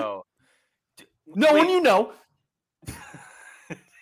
I was backstage at a certain wrestling company. I won't name any names. I don't know the sponsor of this little show. This blimey show. Why are you here, Billy O? I'm still confused. I was backstage, and this Kenny Omega tells me he wouldn't hire me. He wouldn't take me on the job. It's ridiculous, mate. If I were a wrestler, if I were a worker, I'd be the best you were a wrestler. Didn't you already confirm that you were just confirmed that you are a wrestler? Yeah. I was talking to hypothetical, mate. I obviously am a wrestler. Not one that you've heard of, not one that you recognize, but however. All right. Billy O, you clearly have a lot of knowledge on the wrestling scene. Oh boy, how do you feel about the Absolutely, you blimey idiots. You question my intelligence. You know. He's complimenting you, Bill. You do. You have great knowledge. Want to see. You know what? There's some notes here. This Brandon fellow, he's very contentious. Is telling me the notes. Whoever wrote this, he's telling me he's going to give me a hard time. Go ahead. Go ahead. I just asked you. I'm sorry. I do love the idea that Chris writes in his notes every week. Brandon's gonna give me a hard time this week, but I gotta be ready. I gotta be a big, strong boy. He's using his pod notes as like his personal diary. Just to give himself some pep talks before it gets. I'm sorry, Billy O. I don't know who this Chris idiot is. I think you should be a little nice to your friend. I would. I have a question. So you are in somebody else's house that you don't know who this person is. I've had enough this blimey idiot asking questions, putting accusatories on our podcast, disgracing the Queen, bro. Disgracing the Queen. All right, fine. Billy O, tell me your opinion on the PWI 500. What was your? Who do you want to talk wrestling? Let's talk wrestling, right? Yeah, well, of course, there should be a number one. It shouldn't be the number one that they picked. I'll tell you who the number one should be. It may come as a surprise. Go ahead, bro. Who is your number one, bro? Roman Reigns, right? Who is that, bro? Who is that? I'm sorry, Mickey Mouse. You can't steal Juice's bits. What are you doing, Billy? Who is Juice? Who is this? Who is it? Juice Robinson? It's a malts apple juice. Hey, Billy O, I have a question.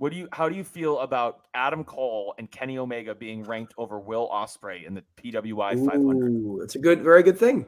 Well, certainly. Finally, this bloke has some good questions for me. Finally. What I will say is this is completely objective, mate.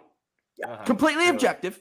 Clearly. I just want to point out, I mean, as a certain straight edge superstar said, if you're a respectable journalist, you'll reveal who your friends are before doing any type of media.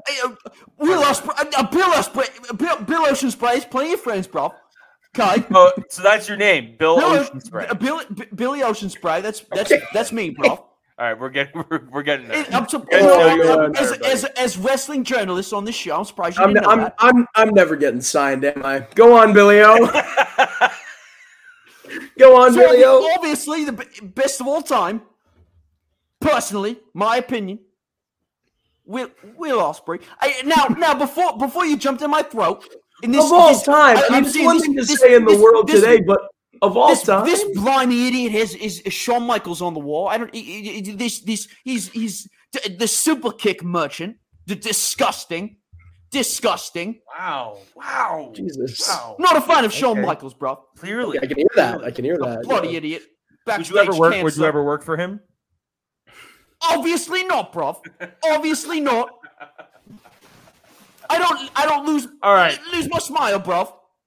Billy, let me just ask you this question. You said you're a wrestler. We're not going to ask you to reveal your identity. I think we can all make Billy Ocean Spray, bro. It's a bit in it. It's a work. No, I get that, man. All I'm going to ask you this: you're in the wrestling business. You don't know what a character is, bro. Yeah, no, I'm familiar. I'm tangential to it. I've done a show or two. I would just ask you this. I'm not gonna ask you to give away who you are, but the PWI 500 has 500 wrestlers, right? So this shouldn't narrow it down too much. That's still a field of 500. You could be any of those 500.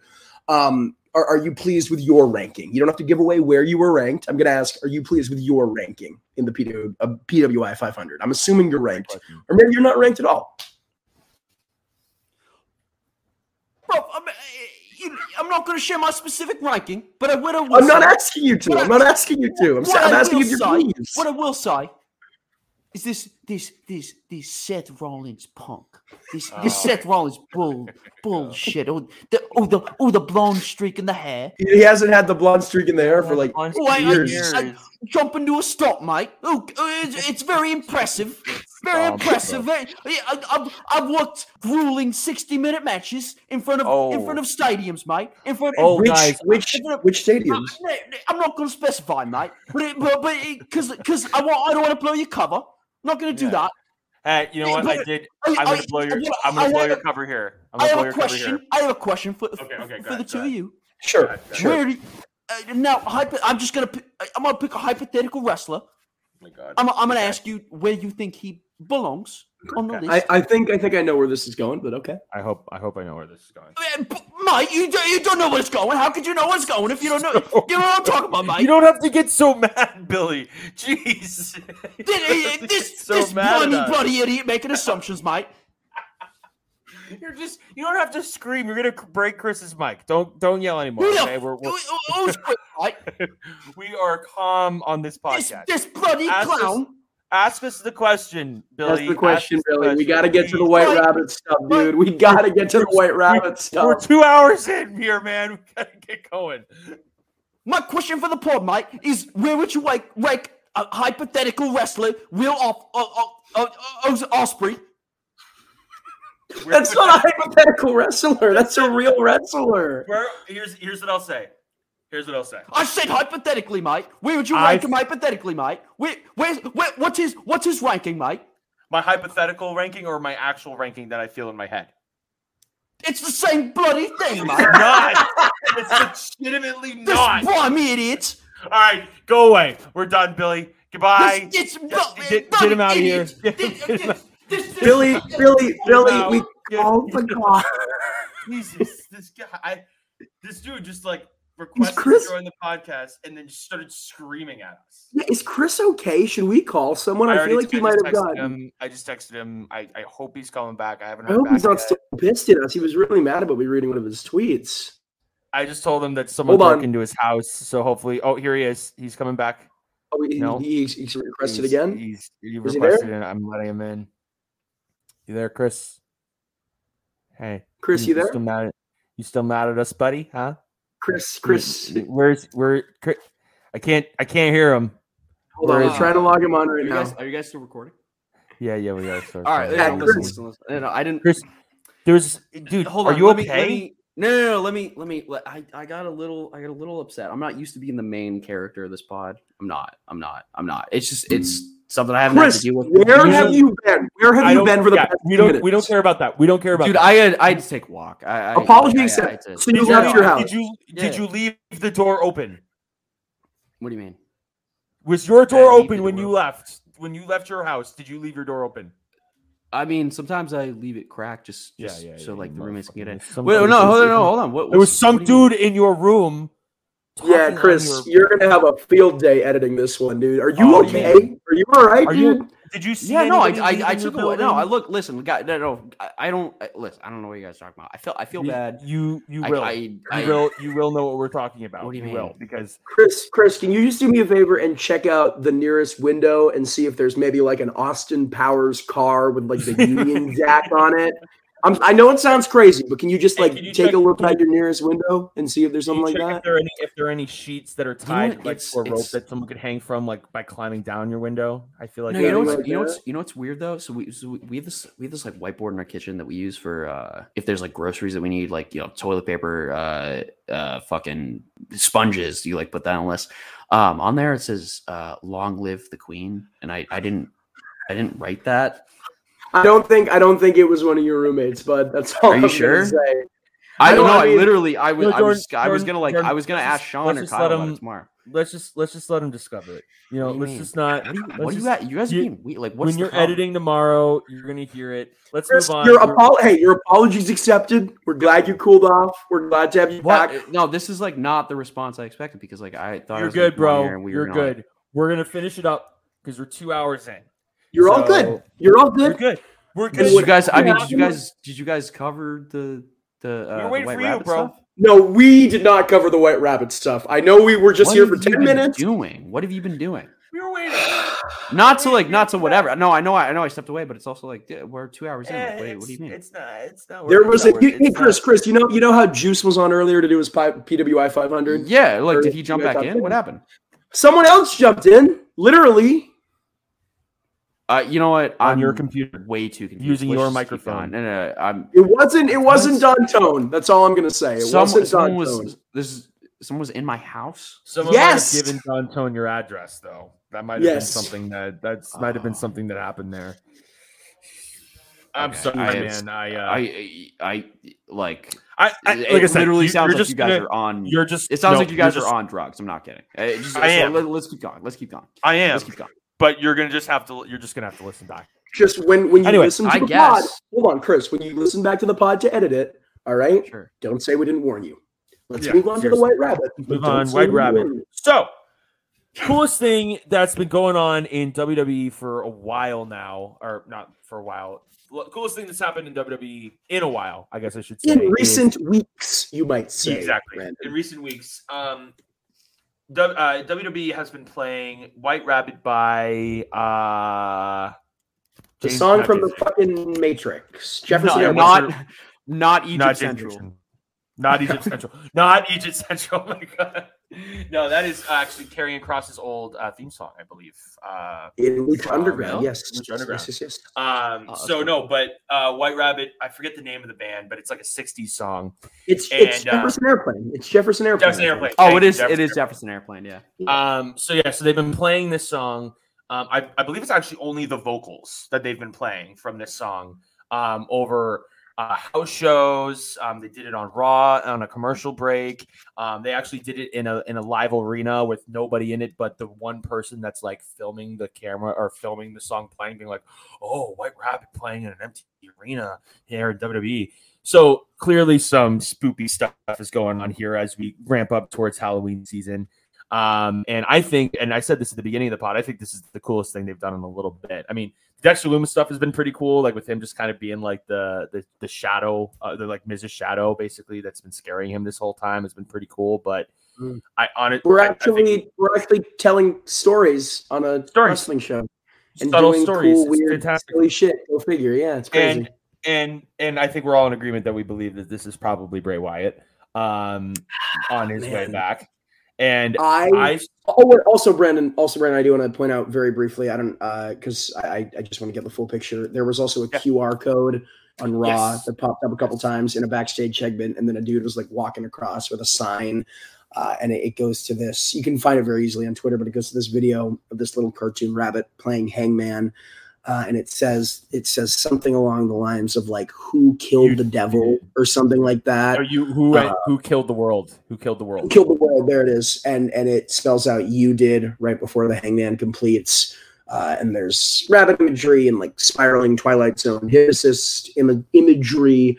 And it's all very spooky, kooky, yuki. Little detail that you might miss in that video is the letters that the bunny jumps on first spell demon. MJF. Oh, well, same thing. yeah, same thing. No, but spelled demon. There was someone in my room. Is that what you guys are saying? Yes, Chris. There was something in your house. Are you not concerned about this? We're not like doing a bit. With you right now. No, I mean we're doing like I understand we're doing like a wrestling podcast and shit, but it's like do I need to call? Yeah, can you just lock your door? Just lock your door. Lock your door. Get new locks. He said, I'm pretty sure he has a flight. I'm pretty sure he has a flight back to Japan or England or somewhere far. Why would he be going to Japan or England? It's a long story. Let's just let's just move on. I'm freaked out. We're trying to, bro. We're trying. Sorry, no, it popped back up, and I couldn't. Okay. You guys talk about Dexter Loomis and like who killed the whatever, and it's just lock those doors, man. Lock those doors. So I saw something on Twitter today that really intrigued me because you know how in the Firefly Funhouse he had like those dolls and like those characters that he made up with Alexa. I know where you're getting at with and people were saying that the returning people are going to turn into these people, which I think is fantastic. Look, I don't think Karrion Kross needs to have somebody like as his cult leader. I don't think Braun needs Bray anymore. I don't think that Dexter even needs him anymore, or needs anybody with him anyway. But I don't see them doing it, but I do think it would be very cool. It would be really cool to have those like dolls come to life, basically be like these like dolls that Bray was playing with in his mind, basically, and have them come to life. And a little interesting tidbit that happened on Raw as well during Alexa Bliss's match, or during the women's match when Alexa Bliss was fighting. The lights went out for a quick second when she was in the ring, and then they came right back on. So it happened while on commentary. Brandon, I'm sorry. Why did you have to clarify that it was the women's match with Alexa Bliss? How come you couldn't just say Alexa Bliss? I meant it was because I think it was a tag team match.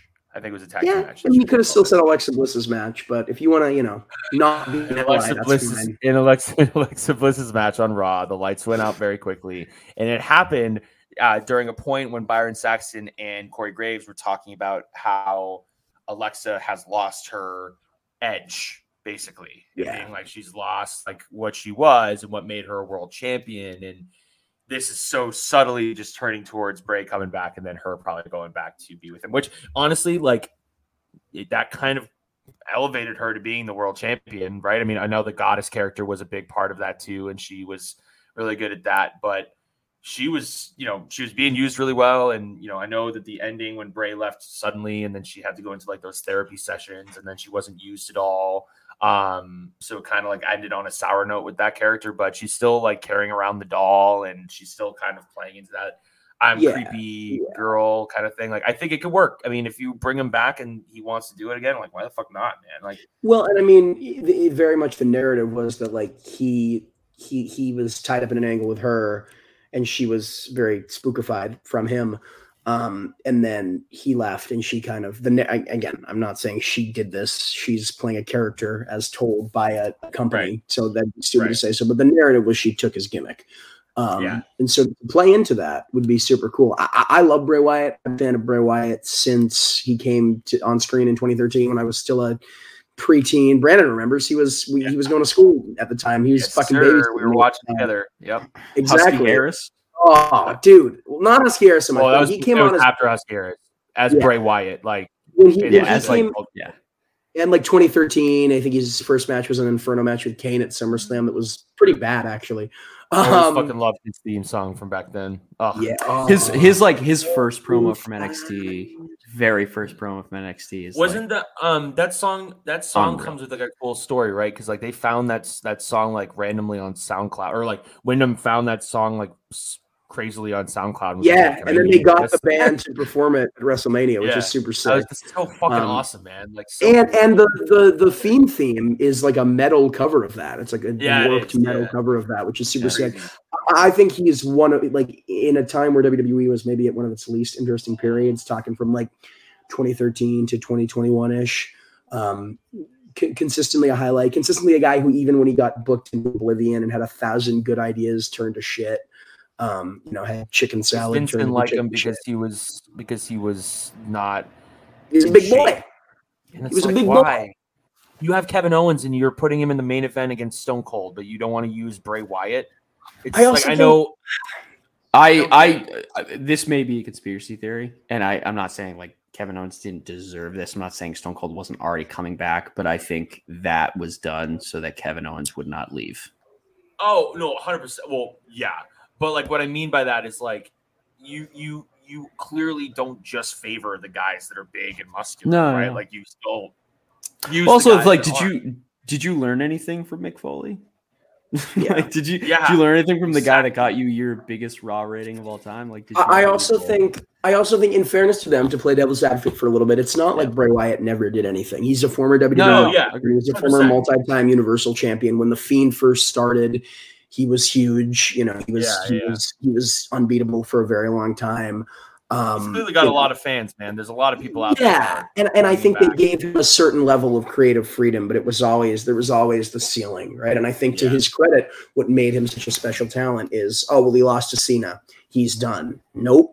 He lost to Goldberg, he's done. Nope. And I think every time he lost to Taker at WrestleMania. Exactly. He was able to overcome every hurdle and consistently reinvent himself and consistently find a way to make piss poor illogical booking work in favor of these really. I love spooky wrestling. Like scary spooky wrestling is the best kind of wrestling. That's why I love Malakai. That's why I love the House of Black. That's why I love the Undertaker for as long as I have. And man, if he can come back and like add that element, because I know like Karrion Kross. Brandon, I know you were saying you agree with the Undertaker's politics. That's actually your favorite part of the Undertaker, right? You were saying, if I remember correctly. I want to make sure that. Baby. Brandon, how thin is that blue line? Oh, man. Jesus, I could tell stories. I could tell stories about the blue line on the back of a certain family member's truck that's in my family. On that note, thanks. I think that's it. We got a long pod here, boys. Honestly, no. Fuck the police, but I probably have to. Police for sure. Do I have to call them because a guy was just in? Like, what do I do? Yeah, you might have to call. Jordan, before we go though, I want you to plug what you got coming up, man. And hit it. Sign up. Yeah, real quick. We all think it's Bray Wyatt. Yeah. Yes. Yeah. That's good. I mean, we just talked about Bray Wyatt for 10 minutes after that. This weekend, this will not be up probably by tomorrow night, but we're filming this Wednesday night. But even if it's not, that's fine because the show's not actually airing tomorrow night. Thursday the 22nd, not to totally show our hand. But tomorrow night, Thursday the 22nd, I will be in Baldwin Park as Violence and Suffering presents Awful Things. That is a stacked show with Brian Cage, JTG, Jordan Oliver, Kevin Blackwood, amongst many others. There have been some last-minute lineup changes due to COVID and some other stuff kind of out of their control, but still a sick fucking show. Matthew Justice, Doomfly, Kevin Blackwood, Arez, Jacob Fatu. So that's going to be sick. And it's tomorrow live, but VXS very much kind of values aesthetic and production value. And so in order to maintain that, it's being filmed tomorrow, Thursday the 22nd, but it won't actually be aired until October 5th, immediately following Dynamite. So that's a Wednesday, October 5th on IWTV.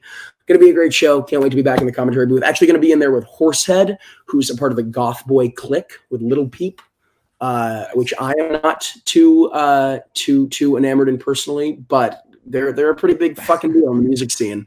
Yeah, they're huge from what I know, but I don't know the Little Peep. Yeah, it's not my cup of tea, but Horsehead's the man, and I'm excited to be in the booth booth with him and mix it up there.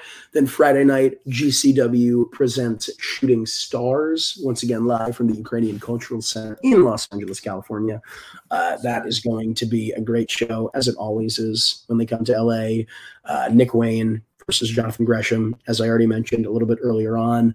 Hunter Freeman versus Mance Warner.